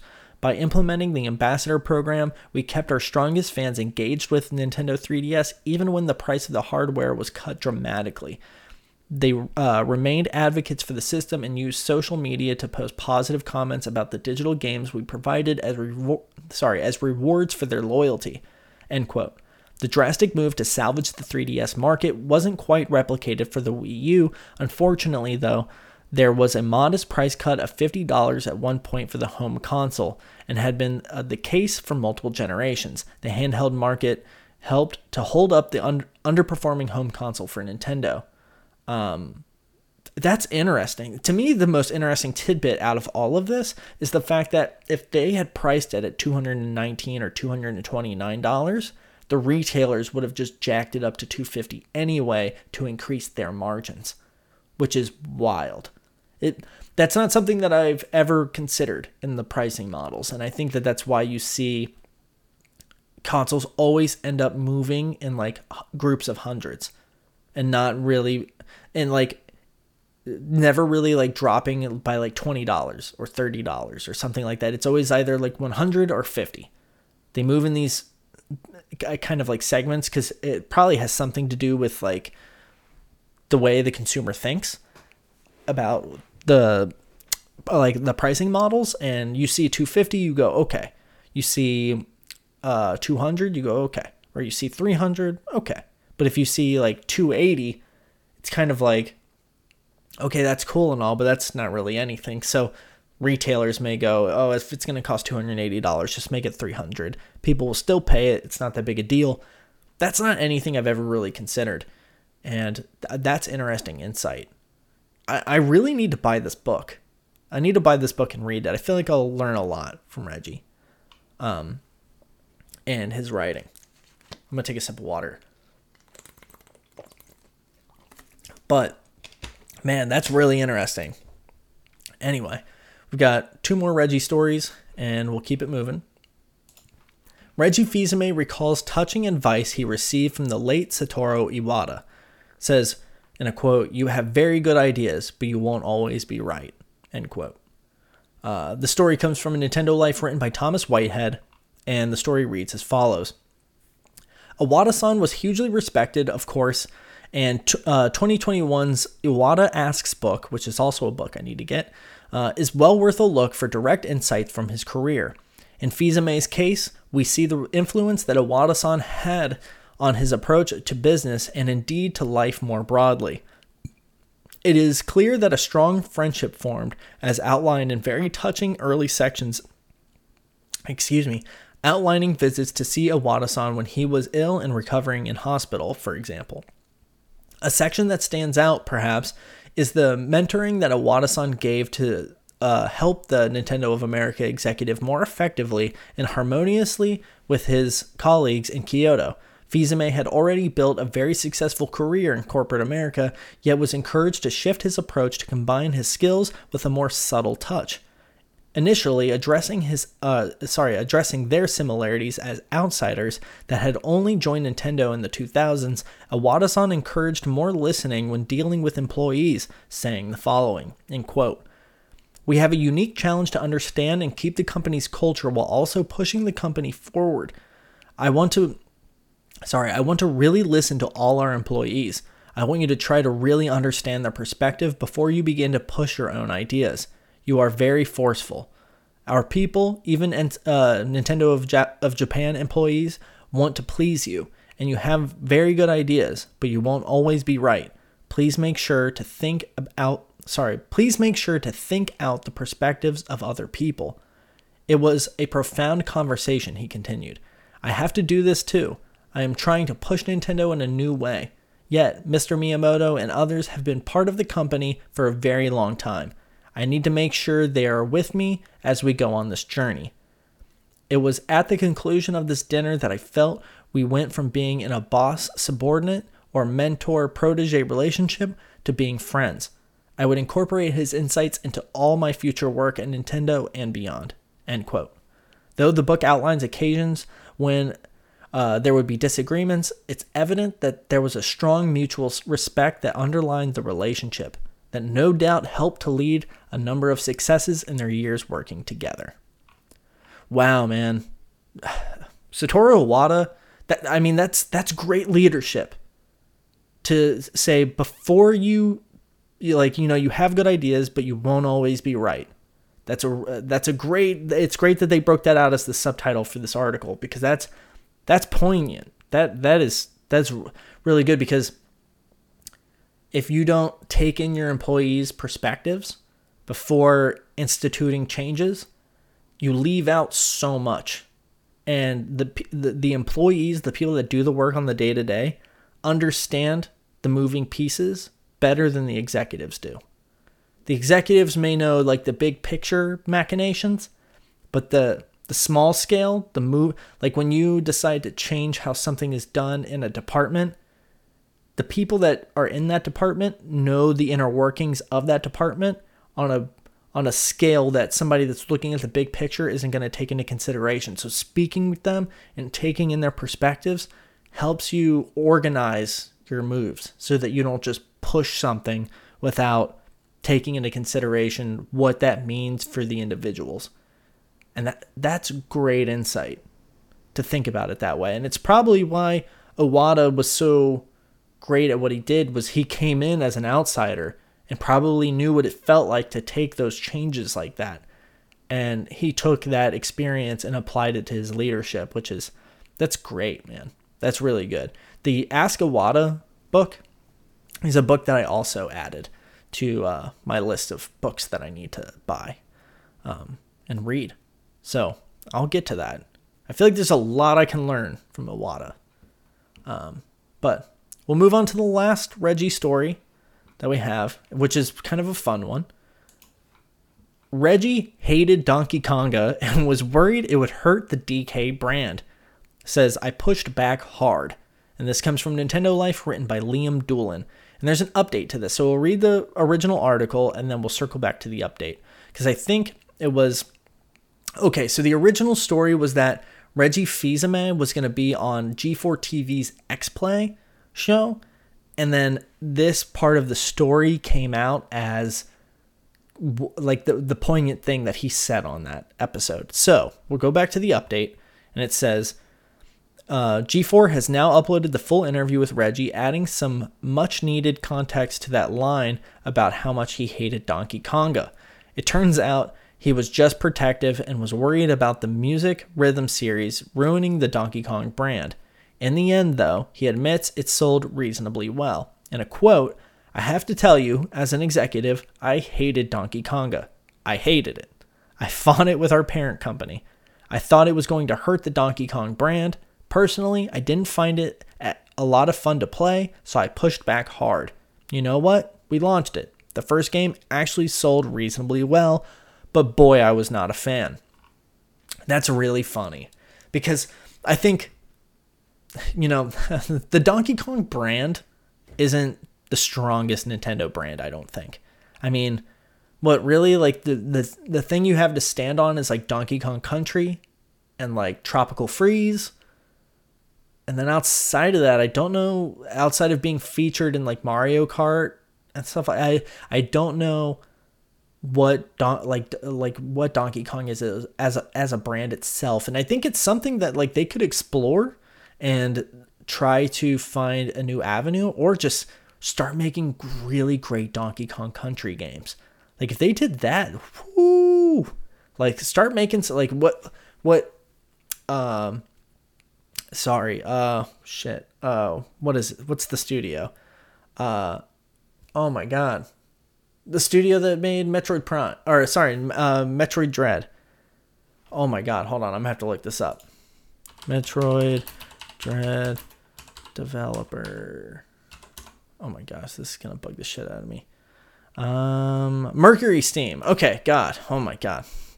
You know when you see something and you go, you feel the release of being like, that's what it was. Okay, so what Mercury Steam did with Metroid Dread, have a studio do with Donkey Kong Country, similar to Tropical Freeze. Just make more of those, but to keep the scale small.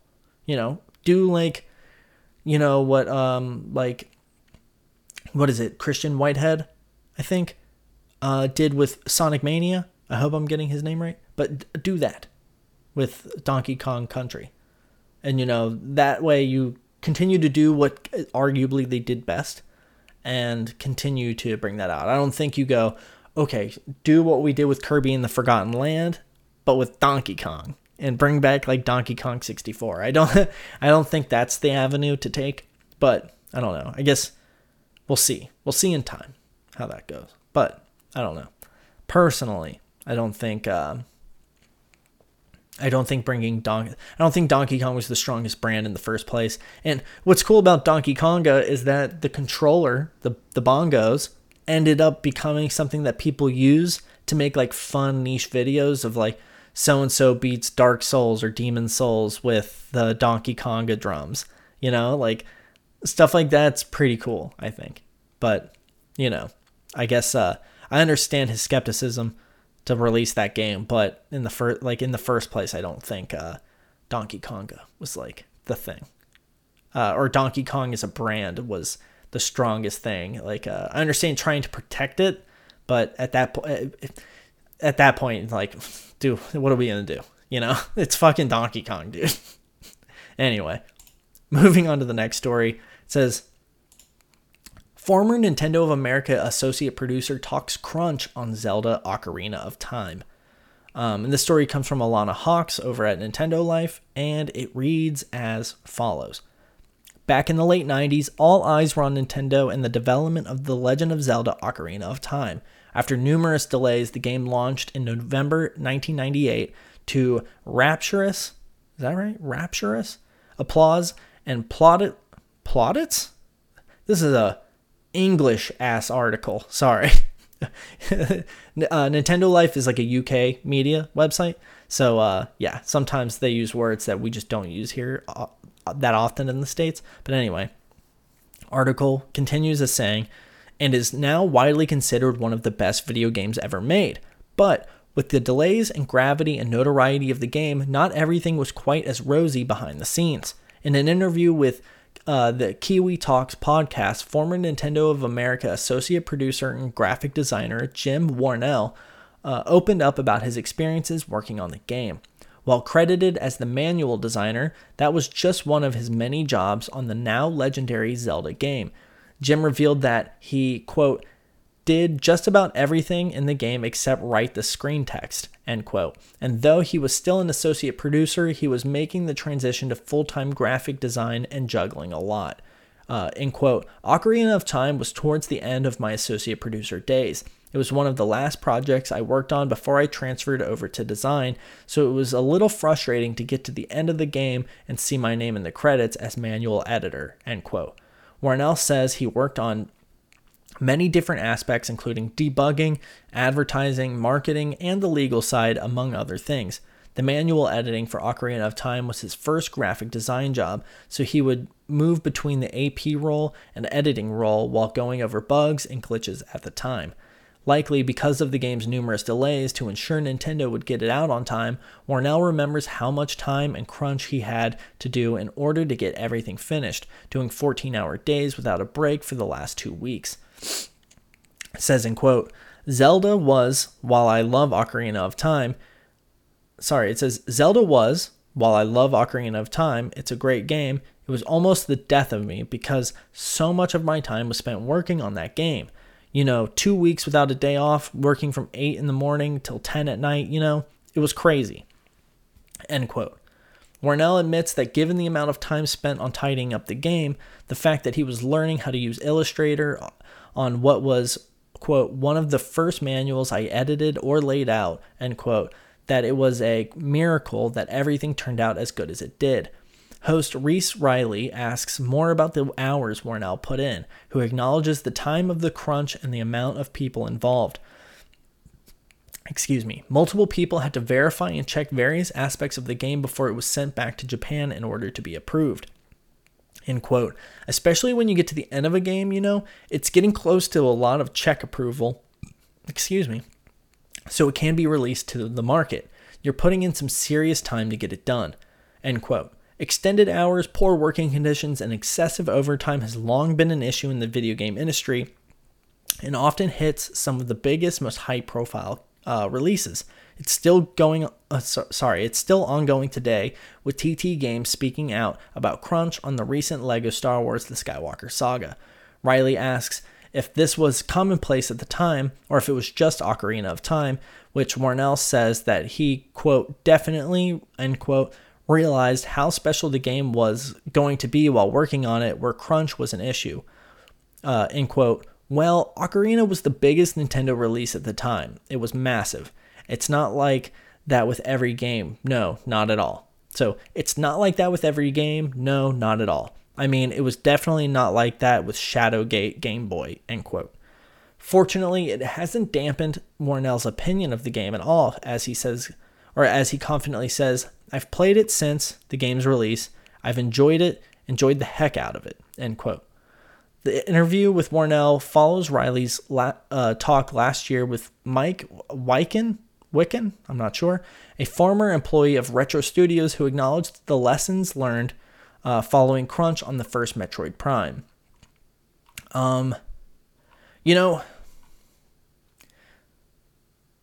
Crunch is a tricky subject because, it's a hot button issue.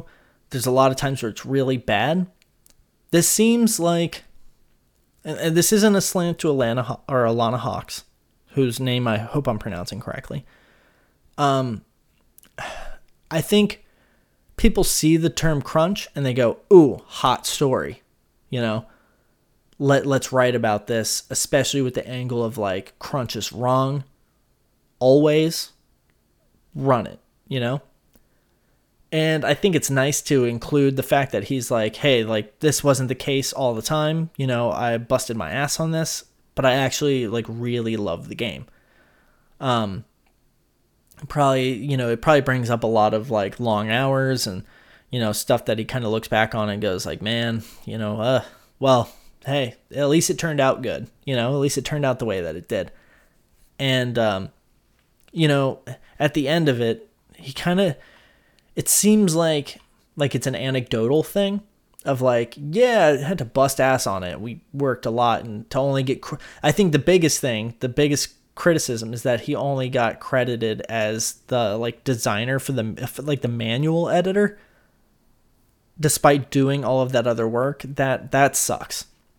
When you put in all that work and time and crunch, that understandably bitter. I would for sure be bitter about that. But the that's more of like an issue with how they did the credits and how they credited people. And I'm sure adding the crunch is like almost a modifier to that anger. Like it would amplify it. But at the end of the day, he doesn't seem that bent out of shape. And then a story that came out that's connected to this in a weird way, basically by being about Ocarina of Time, but kind of showing you what like hard work can do. Let's go over to that real quick. Legend of Zelda Ocarina of Time has been selected for World Video Game Hall of Fame. So, you put all this work into something and you get like a Hall of Fame game out of it. And that's one thing that I think, as much as people point at crunch and go, man, this is a problem, and I would agree that there are times when it is a very real issue, I think that a lot of times that hard work and dedication and pushing yourself past your limits is where you really discover some really cool stuff. And I know that there's probably like, a return on investment in the regard of like, the more you work on something, the less productive you are. But the push to get it done, especially after a bunch of delays and being like, hey, like we can get on the outside of this if we just do some overtime, get paid for it, and get this done. The sooner we get this done, the sooner we get to just kind of like reset and relax. I feel like sometimes, like most really great games have crunch involved, and I don't think that's necessarily a coincidence. I think, it's just an outsider perspective, and knowing personally, like putting a lot of really hard work into something, when you're crunching on something, sometimes really cool, surprising stuff comes out of that. But let's read this really quick and dive into it, because this is a cool story regardless, but I just wanted to kind of transition to it. So the story comes from Nintendo Everything, and it's written again by Brian at NE_Brian on Twitter. And the story reads as follows. The Legend of Zelda Ocarina of Time is joining the World Video Game Hall of Fame at the Strong National Museum of Play. It's been announced. Miss Pac-Man, Dance Dance Revolution, and Sid Meier's Civilization have also been selected. The 2022 finalists for the World Video Game Hall of Fame were announced back in March. Assassin's Creed, Candy Crush Saga, Minesweeper, NBA Jam, Parappa the Rapper, Resident Evil, Rogue, and Words with Friends ultimately didn't make the cut. Andrew Borman, digital games curator, had this to say about Zelda Ocarina of Time amid its entrance into the World Video Game Hall of Fame. End quote. Even today, developers throughout the world credit The Legend of Zelda Ocarina of Time as influencing the way they create games. The game's sprawling 3D world, fluid combat, complex puzzles, and time-shifting story combined to inspire a wonder in players that have never been forgotten. End quote. The World Video Game Hall of Fame has been operating since 2015. The original Legend of Zelda, Super Mario Bros., Pokemon, Super Mario Kart, and Animal Crossing were some of the previous selections. You can find all prior nominees and selections, yada yada. Ocarina of Time deserves its flowers, I think. Ocarina of Time is a game that I've personally never beat. I sat at a friend's house and watched him play it and beat it, but I don't count that as playing it and beating it myself. It's a game that I definitely plan on returning to and doing something on my YouTube channel for. So eventually we will get to that. But in the meantime, I think it's cool that the game is getting its flowers this far away from when it came out. And I know that it was founded or the Hall of Fame was founded in 2015, and you have to kind of build up to it. You can't like launch it and go, we're putting Ocarina of Time in, and then but not have the original. So you kind of have to build up and pace yourself and kind of get through some of the older stuff before you can move on. But you crunch on something and it usually turns out pretty good if we look at everything that's out there. But what do I know? I'm just a video game fan that has noticed a pattern. So, whatever. Anyway, moving on. Fans call for Nintendo to improve Switch Sports naming filter and add a reporting function. In a quote, it says, "I want this game to not be an absolute toxic cesspool," end quote. The story comes from Eurogamer.net, written by Ed Nightingale, and the story reads as follows.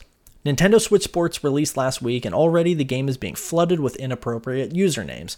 Nintendo has added a filter to prevent obvious rude words, but many players are finding creative ways to circumvent the filter. Players on Reddit want Nintendo to amend the naming filter or add a method of reporting inappropriate content. Quote, "Honestly, I hope this stuff doesn't catch on. I want this game to not be an absolute toxic cesspool with names that could be offensive.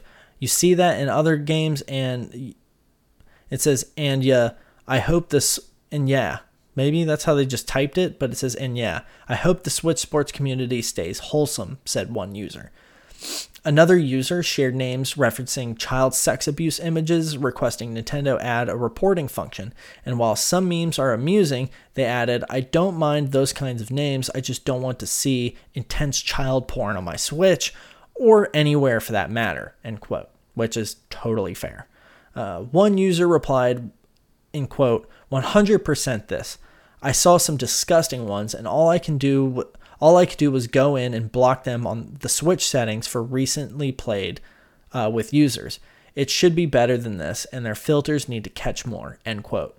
Obvious swear words have been blocked by Nintendo, but often simply inserting a number is enough to get around this.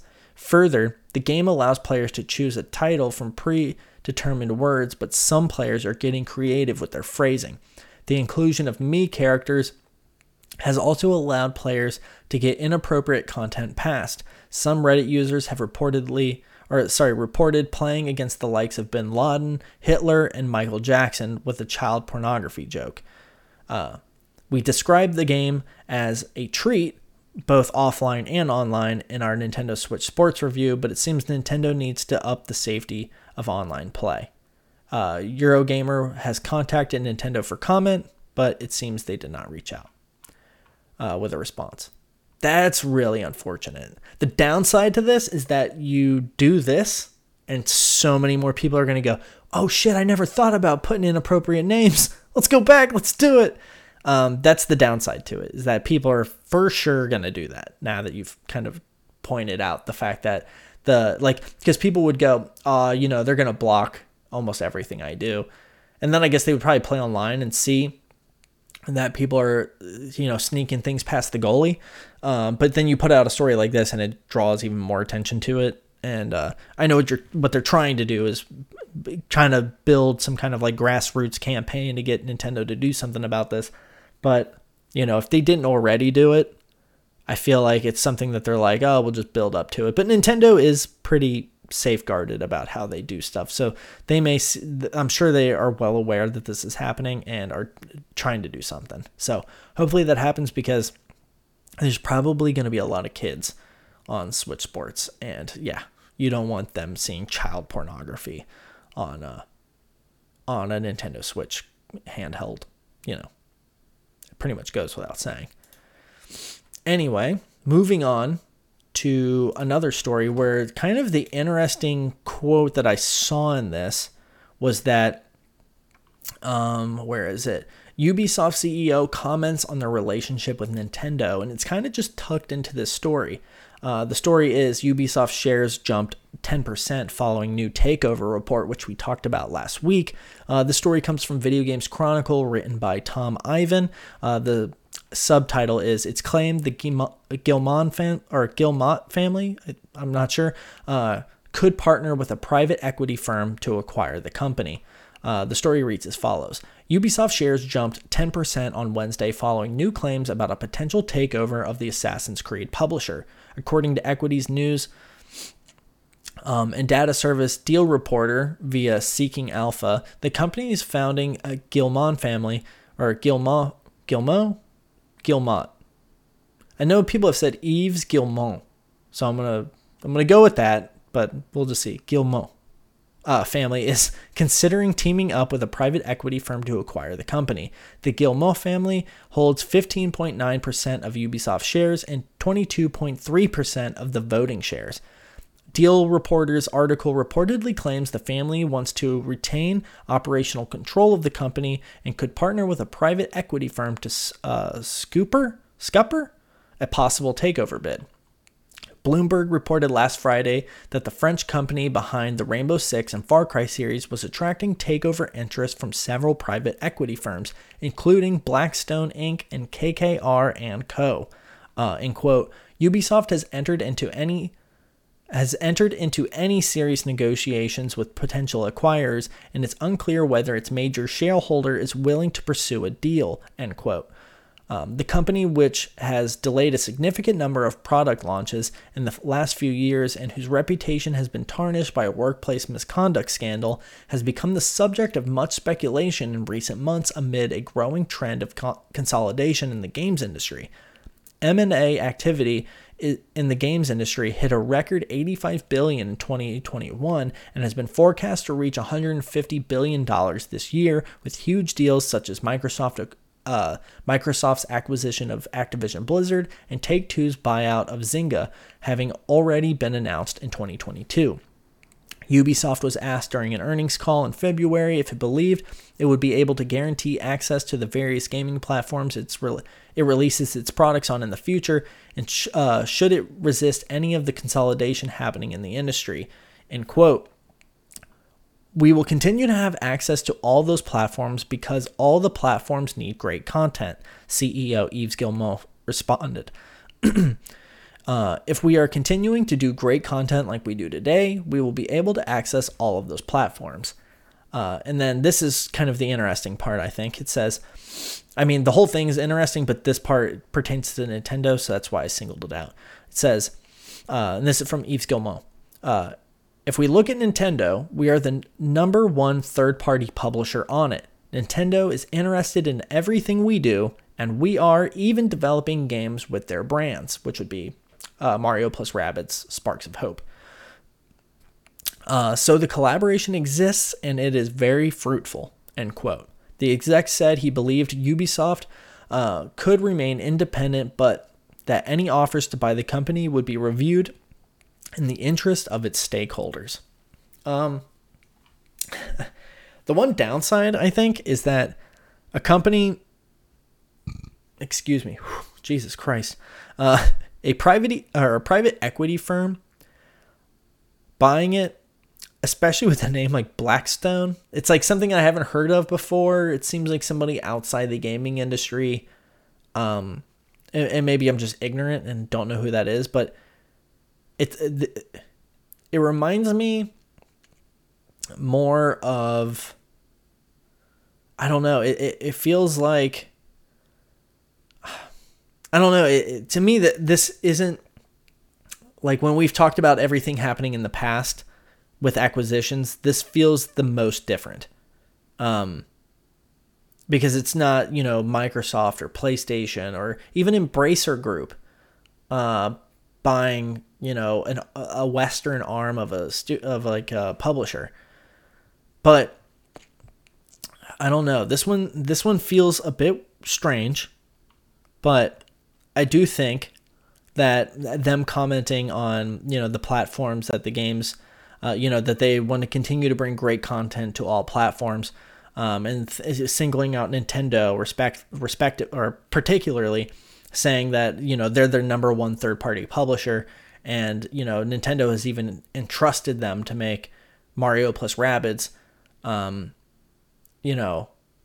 think that they definitely don't want to get acquired by, it makes sense. They don't want to get acquired by somebody like Microsoft or PlayStation because they're working on games, and, I don't even think they want to get acquired by Nintendo because then that limits what they can do creatively, because they're not going to put out like a Assassin's Creed on Switch, so they do need, if they want to be acquired in one way or another, they do need to reach out to like a third party entities. And I think them trying to say that, like we want to also retain creative control, but, if somebody else wants to fund all this or have their money and everything riding on it, we're open to that. So this one's more of like let's just take the information. I personally don't know what to think about it necessarily, and just kind of wait and see what happens. So I'll keep tabs on this, and as news develops, I will continue to bring it to your attention here on Me, Myself, and I. Anyway, can move on to the next story. We're almost running out of stories here. So, says Nintendo's mobile games are about to hit $1.8 billion in lifetime revenues. And the story comes from mobilegamer.biz, written by Neil Long. It says Nintendo has made almost $1.8 billion in total global mobile game revenue since it's entered the market in September of 2017. Data provided exclusively to mobilegamer.biz by Sensor Tower confirms that lifetime global player spending in Nintendo's mobile games now stands at almost $1.8 billion, approximately 1,797 million to be precise. So I guess not even approximately. That's the total global lifetime revenue from Fire Emblem Heroes, Animal Crossing Pocket Camp, Mario Kart Tour, Dragalia Lost, Super Mario Run, and Dr. Mario World combined. That doesn't include Pokemon Go? I guess that would be a Pokemon Company thing with, who's that studio? I forget. Anyway, Fire Emblem Heroes is way out in the front line, or out in front in terms of lifetime billings, with 983 million since it launched on February 2nd, 2017. Second and third are close. Animal Crossing Pocket Camp has earned Nintendo 276 million to date, with Mario Kart Tour raking in 270 million so far. Though it should be noted Animal Crossing has been on the market much longer, having launched in November 2017. Mario Kart Tour arrived September 2019. I guess Mario Kart Tour is a big deal that I don't pay attention to, I guess. It says Dragalia Lost, 167 million, Super Mario Run, 87 million, and Dr. Mario World, 14 million. Complete Nintendo's all-time revenues lineups and show just how far Nintendo's decision to go free to start with Super Mario Run has placed a ceiling on its earning potential. Look at the lifetime downloads chart, again provided exclusively to mobilegamer.biz by Sensor Tower, and Super Mario Run's $9.99 unlock looks like a missed opportunity. With 307 million global lifetime downloads, the platformer unsurprisingly comes out as Nintendo's most downloaded mobile game, but Mario Kart Tour's 224 million downloads since its 2019 release and its regular updates and in-game events suggest that the kart racer will overtake Super Mario Run in the not-too-distant future. Animal Crossing Pocket Camp's 65 million is perhaps a little low considering what a phenomena the Switch title is, or was just as the pandemic hit. It doesn't help that Nintendo rarely promotes or even mentions the title, of course. Fire Emblem Heroes, 18 million downloads and 983 million in lifetime billings makes it the most effective monetizer of the group by a huge margin. Dragalia Lost is closing after 4 million downloads and 167 million lifetime revenues, and Dr. Mario World never really got started with $14 million in revenue in return for 13 million downloads.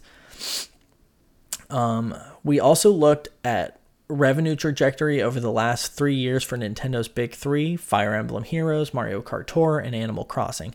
The picture here is a little harder to judge thanks to 2020's pandemic-inspired bump, but predictably, Fire Emblem Heroes, Mario Kart Tour, and Animal Crossing are all down in year-on-year billings for 2021 compared to the prior year.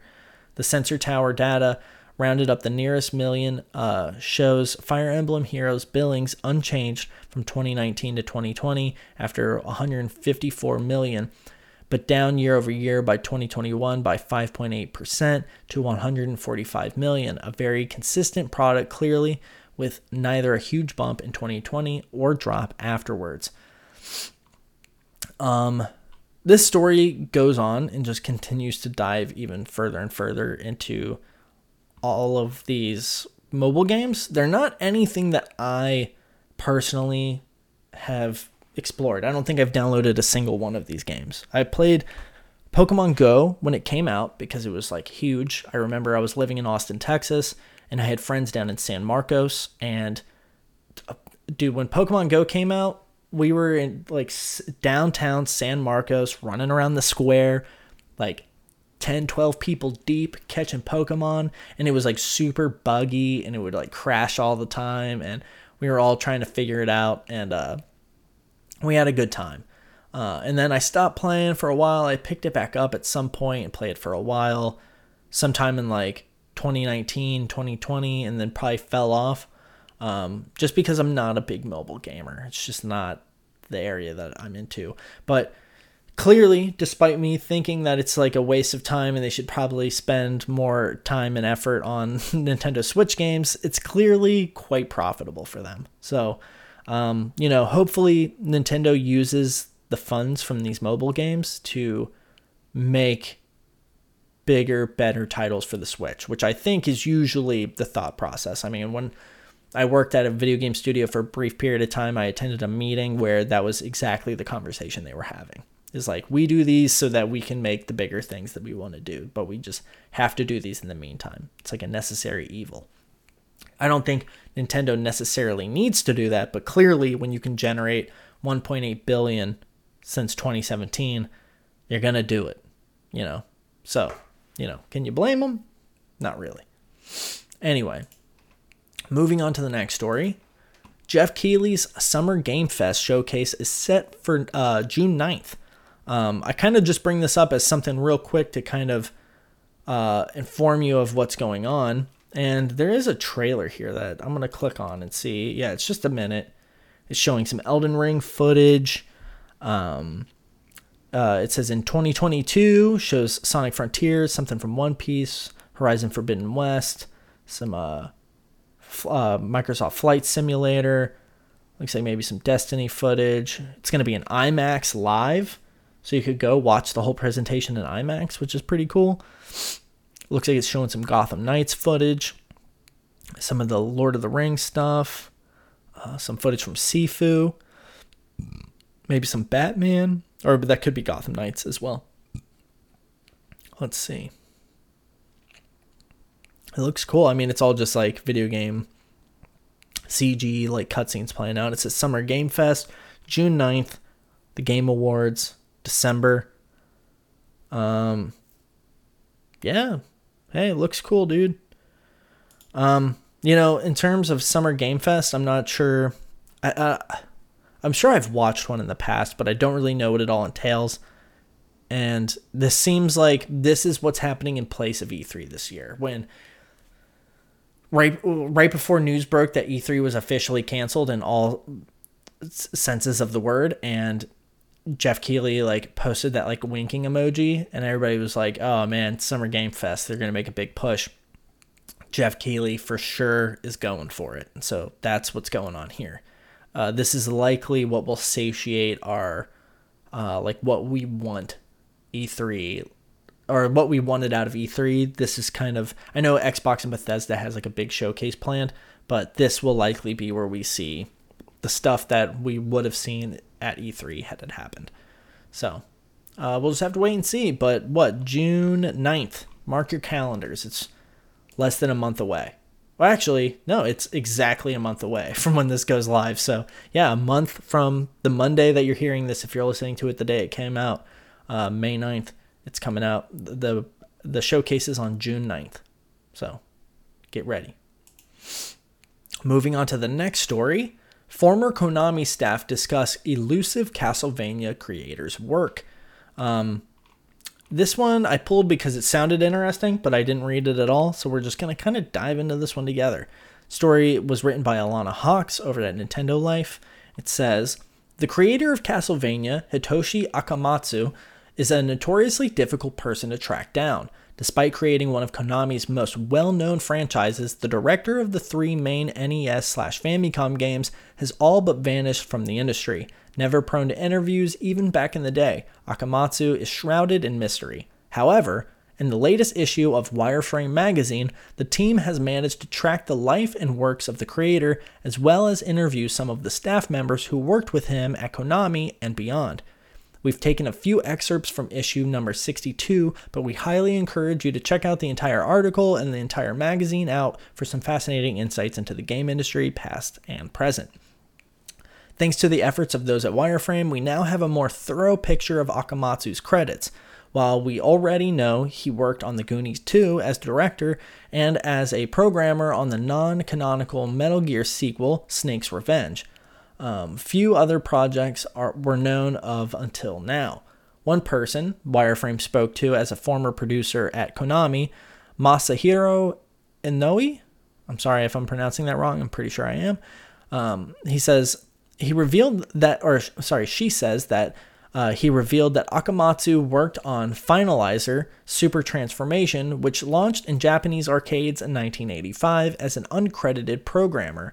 In quote, Masahiro Inoue, again, I hope I'm pronouncing that right, is a former producer who worked at Konami on arcade games like Gyros, Crime Fighters, and Teenage Mutant Ninja Turtles. He first met Akamatsu in 1983 at Konami's original headquarters in Osaka, where they were both working on arcade games, and was able to provide us with a little more information about the mysterious developer. According to Inoue, which again I hope I'm pronouncing right, for instance, before Akamatsu worked on Castlevania, he worked on a game called Finalizer Super Transformation, a vertical shooter released in Japanese arcades in December of 1985. This makes Finalizer the earliest title we know of that Akamatsu worked on at Konami.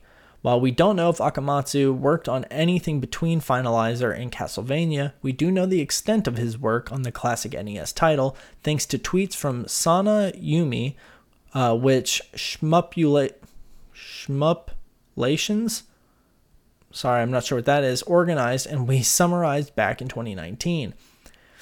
After the release of Castlevania 3 Dracula's Curse, its disappointing sales when compared to Teenage Mutant Ninja Turtles, he moved to Konami's arcade division, where he assisted on the side-scrolling arcade game Surprise Attack in 1992's arcade beat-em-up Asterix.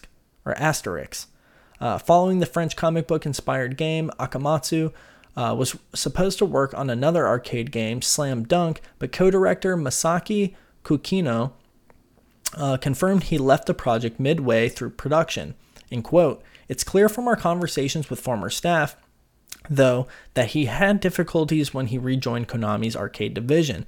As Kukino told us, I respected him when we worked on the same team because of what he and the Castlevania team accomplished, and because he'd been in business 2 years longer than me.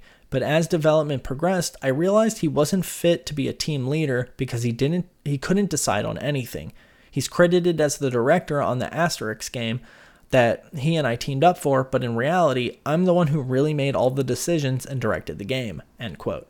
Akamatsu did work on 2 more games after this, but he has since departed from the industry. Wireframe has filled in a lot of the blanks in the Castlevania director's history, but if there's anything else, it remains to be seen. We haven't mentioned all of the games the father of Castlevania has worked on here, but the amount Akamatsu shifted between projects shed some light on his turbulent time at Konami. You can download the issue 62 of Wireframe at the link below, and if you go to Nintendo Life, you can find the story and go download that magazine if you want. That's interesting insight. Castlevania is a blind spot for me, something that I absolutely plan on circling back to and playing. But I just wanted to read that because I thought it was an interesting story. Like when I saw the title, I was like, oh, this is probably going to have some cool information. And I think like reading about that, it's like, I wonder what's going on with this director, because Castlevania is a game that people love and has inspired so much game design that it's kind of ridiculous. I mean, some people say that Bloodborne is an ode to Castlevania in art style alone. Like, it is a Castlevania game, some people say. So Castlevania will go down as one of the greatest gaming franchises of all time, and to have the creator kind of be this mysterious, elusive character is kind of cool. And just wanted to read that to shed some light on it. Before we jump into the next story proper, there is a new trailer for Mario Strikers Battle League. It's all in Japanese, but I kind of wanted to watch it, at least here on the podcast, and kind of see what's going on, because I'm super interested in this game. I really can't wait for it to come out. It's going to be like a day one purchase for me. And I'm going to take this opportunity to take a sip of water. And if you're watching on YouTube, you can see the trailer kind of play out. What I really like about it is that they're keeping that like edgy kind of art style going on. Like, that's really cool. And the studio is, I believe, Next Level Games. And what I like about this game is that I've always enjoyed, one, Mario sports games and soccer games in general. Like, I've never been a FIFA guy, but like Sega Soccer Slam was my jam. I loved that game. I played it at a friend's house, and then like I remember I saw it somewhere later and like had to buy it immediately. And I loved that game, and it's one of the only times I've ever really enjoyed a sports soccer game, or like a soccer game like that in general. And what's super cool is that it just showed how Mario could like drop kick a teammate into another player, and that player would steal the ball from whoever had it. And then also, if you were like trying to gain some ground, you could drop kick your teammate to be closer to the goal for the kick, which is super cool. And I think there's going to be some really interesting plays. Man, this looks cool. Like, holy smokes, dude. I really hope that there's like at least like a campaign like franchise that you can run through, and this isn't just a game that I like sit and play, like try to get my girlfriend into it. But one thing I do want to do is, when I get this game, play it with somebody and learn it together, so that we're both kind of on the same page. I mean, there's going to be inherent advantages as somebody that plays games more over someone that doesn't play that many games. But everything about this looks really interesting. There's going to be costume changes. They're showing Donkey Kong in like all these different suits.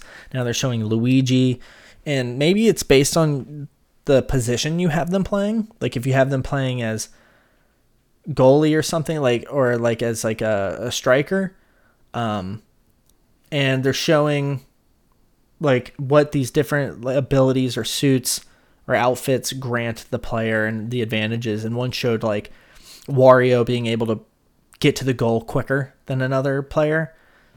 So it's going to be interesting to play this and see how everything shakes out. What I do like about it is the simple camera, and you just have that like fixed position. This game's probably going to be prettier than most people would anticipate for like a Switch title based on that alone, because they're not worried about rendering all of this stuff all the time and having to like quick render things. I mean, everything's pretty much there from Jump Street, which is cool. Man, I'm looking forward to this. I can't really read into it too much because everything's in Japanese, and of course I don't speak Japanese, or read it for that matter, but it does look really cool. And the menus look rad, and gameplay looks cool. And what I really just like about it is that, like, there's these added elements, these like video gamey elements added to it, where you're not playing like a simulation for soccer, which is what I would say like FIFA is, or like a Madden football is, or like a proper tennis game. When there's like Mario Tennis, or like like a Mario soccer game or something, it's they're making it very gamey, and to me that is cool. That's what makes it interesting to me, is that it takes something that we're all familiar with and adds elements into it that make it a little bit more fun. And I think it's cool because like Sega Soccer Slam was like a 3-person team game, and this looked like you have 5 players. So you have your goalie, and then you have 4 other persons. So you have like a back man. I mean, that's what it was called when I played paintball. I don't know if that's what it's called, but someone that hangs out in front of the goal to kind of watch it, kind of like a mid-pitch kind of player, and they get to kind of protect everything, and then you have the two or the three other people playing the field. Someone that's going deep, someone that's hanging out in the middle, someone that's going kind of mid-range on the enemy's team, and you kind of play the game that way. That looks really cool. I'm really into that. I can't wait to see where that goes. Or like when that comes out, I can't wait to buy it and play it. I wonder if I'm going to fall down the Mario Strikers Battle League rabbit hole and play it a bunch, or like consistently throughout the year as like a fun party game. Because the plan is that in like September, my girlfriend and I are supposed to move in together. And when that happens, we'll be able to host parties and have people over. And by then I need to buy a lot more Switch controllers so that when we have these parties, we can actually like play with people. And I need to buy a copy of Smash Bros. Ultimate. And, I have Mario Kart, thank goodness, but like a couple of other things. And I also need to buy another dock. So that way I don't have to like unhook everything and bring it out. I can just take the Switch out there, dock it, and move on from there. But anyway, moving on to the last story of the day. Capcom reiterates that the 13 gigabyte Monster Hunter Rise update will be mandatory for online play. Sorry, I saw that I had like a email or something and got distracted. For people that are watching on video, I'm going to click play on this trailer. But there was an update to this article. We'll read through the original article first. Well, actually, the article came out on March 15th, so we've probably already read it. And I think that it's about Sunbreak as a expansion. So we'll just touch on the update here. It says, Capcom has published an updated customer information page, which is in Japanese, reiterating the information from the March event that you'll need to download and install a 13 gigabyte update on June 30th in order to access online play in Monster Hunter Rise.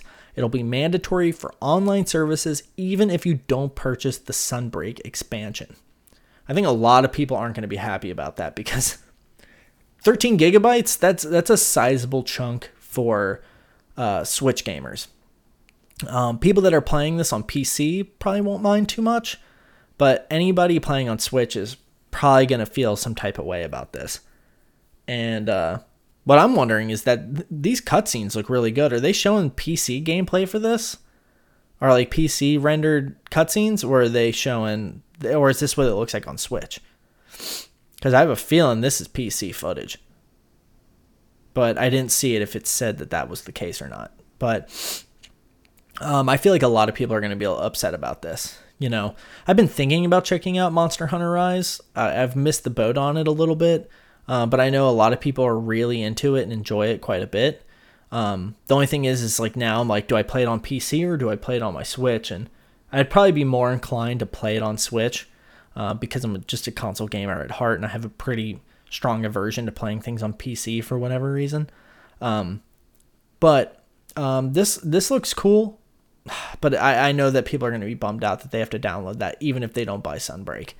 The only part of that, though, is that people that are still playing Monster Hunter Rise are probably going to buy Sunbreak anyway, because if you've been playing Monster Hunter Rise for all this time and you're still playing it because you like it, you're probably going to indulge in this expansion because it does look cool. So really, how big of an issue is it? If you play Monster Hunter Rise and you don't plan on buying Sunbreak, let me know in the comments below. I'd be interested to know how you feel about downloading this 13 gigabyte update, because that seems like kind of a big deal and a big file size for just like an update that you're not even going to use, But that's it for the news. Moving on to what I'm playing, I just finished Ghostwire Tokyo, which I know is a PlayStation 5 game, but I enjoyed that game way more than I thought I would. It's funny because I have a review coming out for it, but I think it's a great example of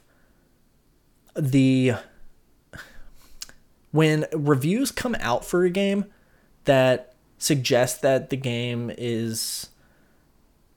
has issues. I think the general consensus is that people just go, oh, well, I'll pass on this. I don't need to play this. And I too felt reluctant to buy the game. I was like, do I really want to spend $70 on this game that I don't know if I'm gonna like a lot based on these review scores? But every time I saw the game in action, I just felt compelled to play it. I was like, man, something about this just looks so cool. I want to check this out.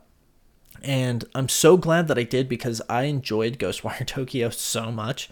I really did not expect that to be the case. And I'm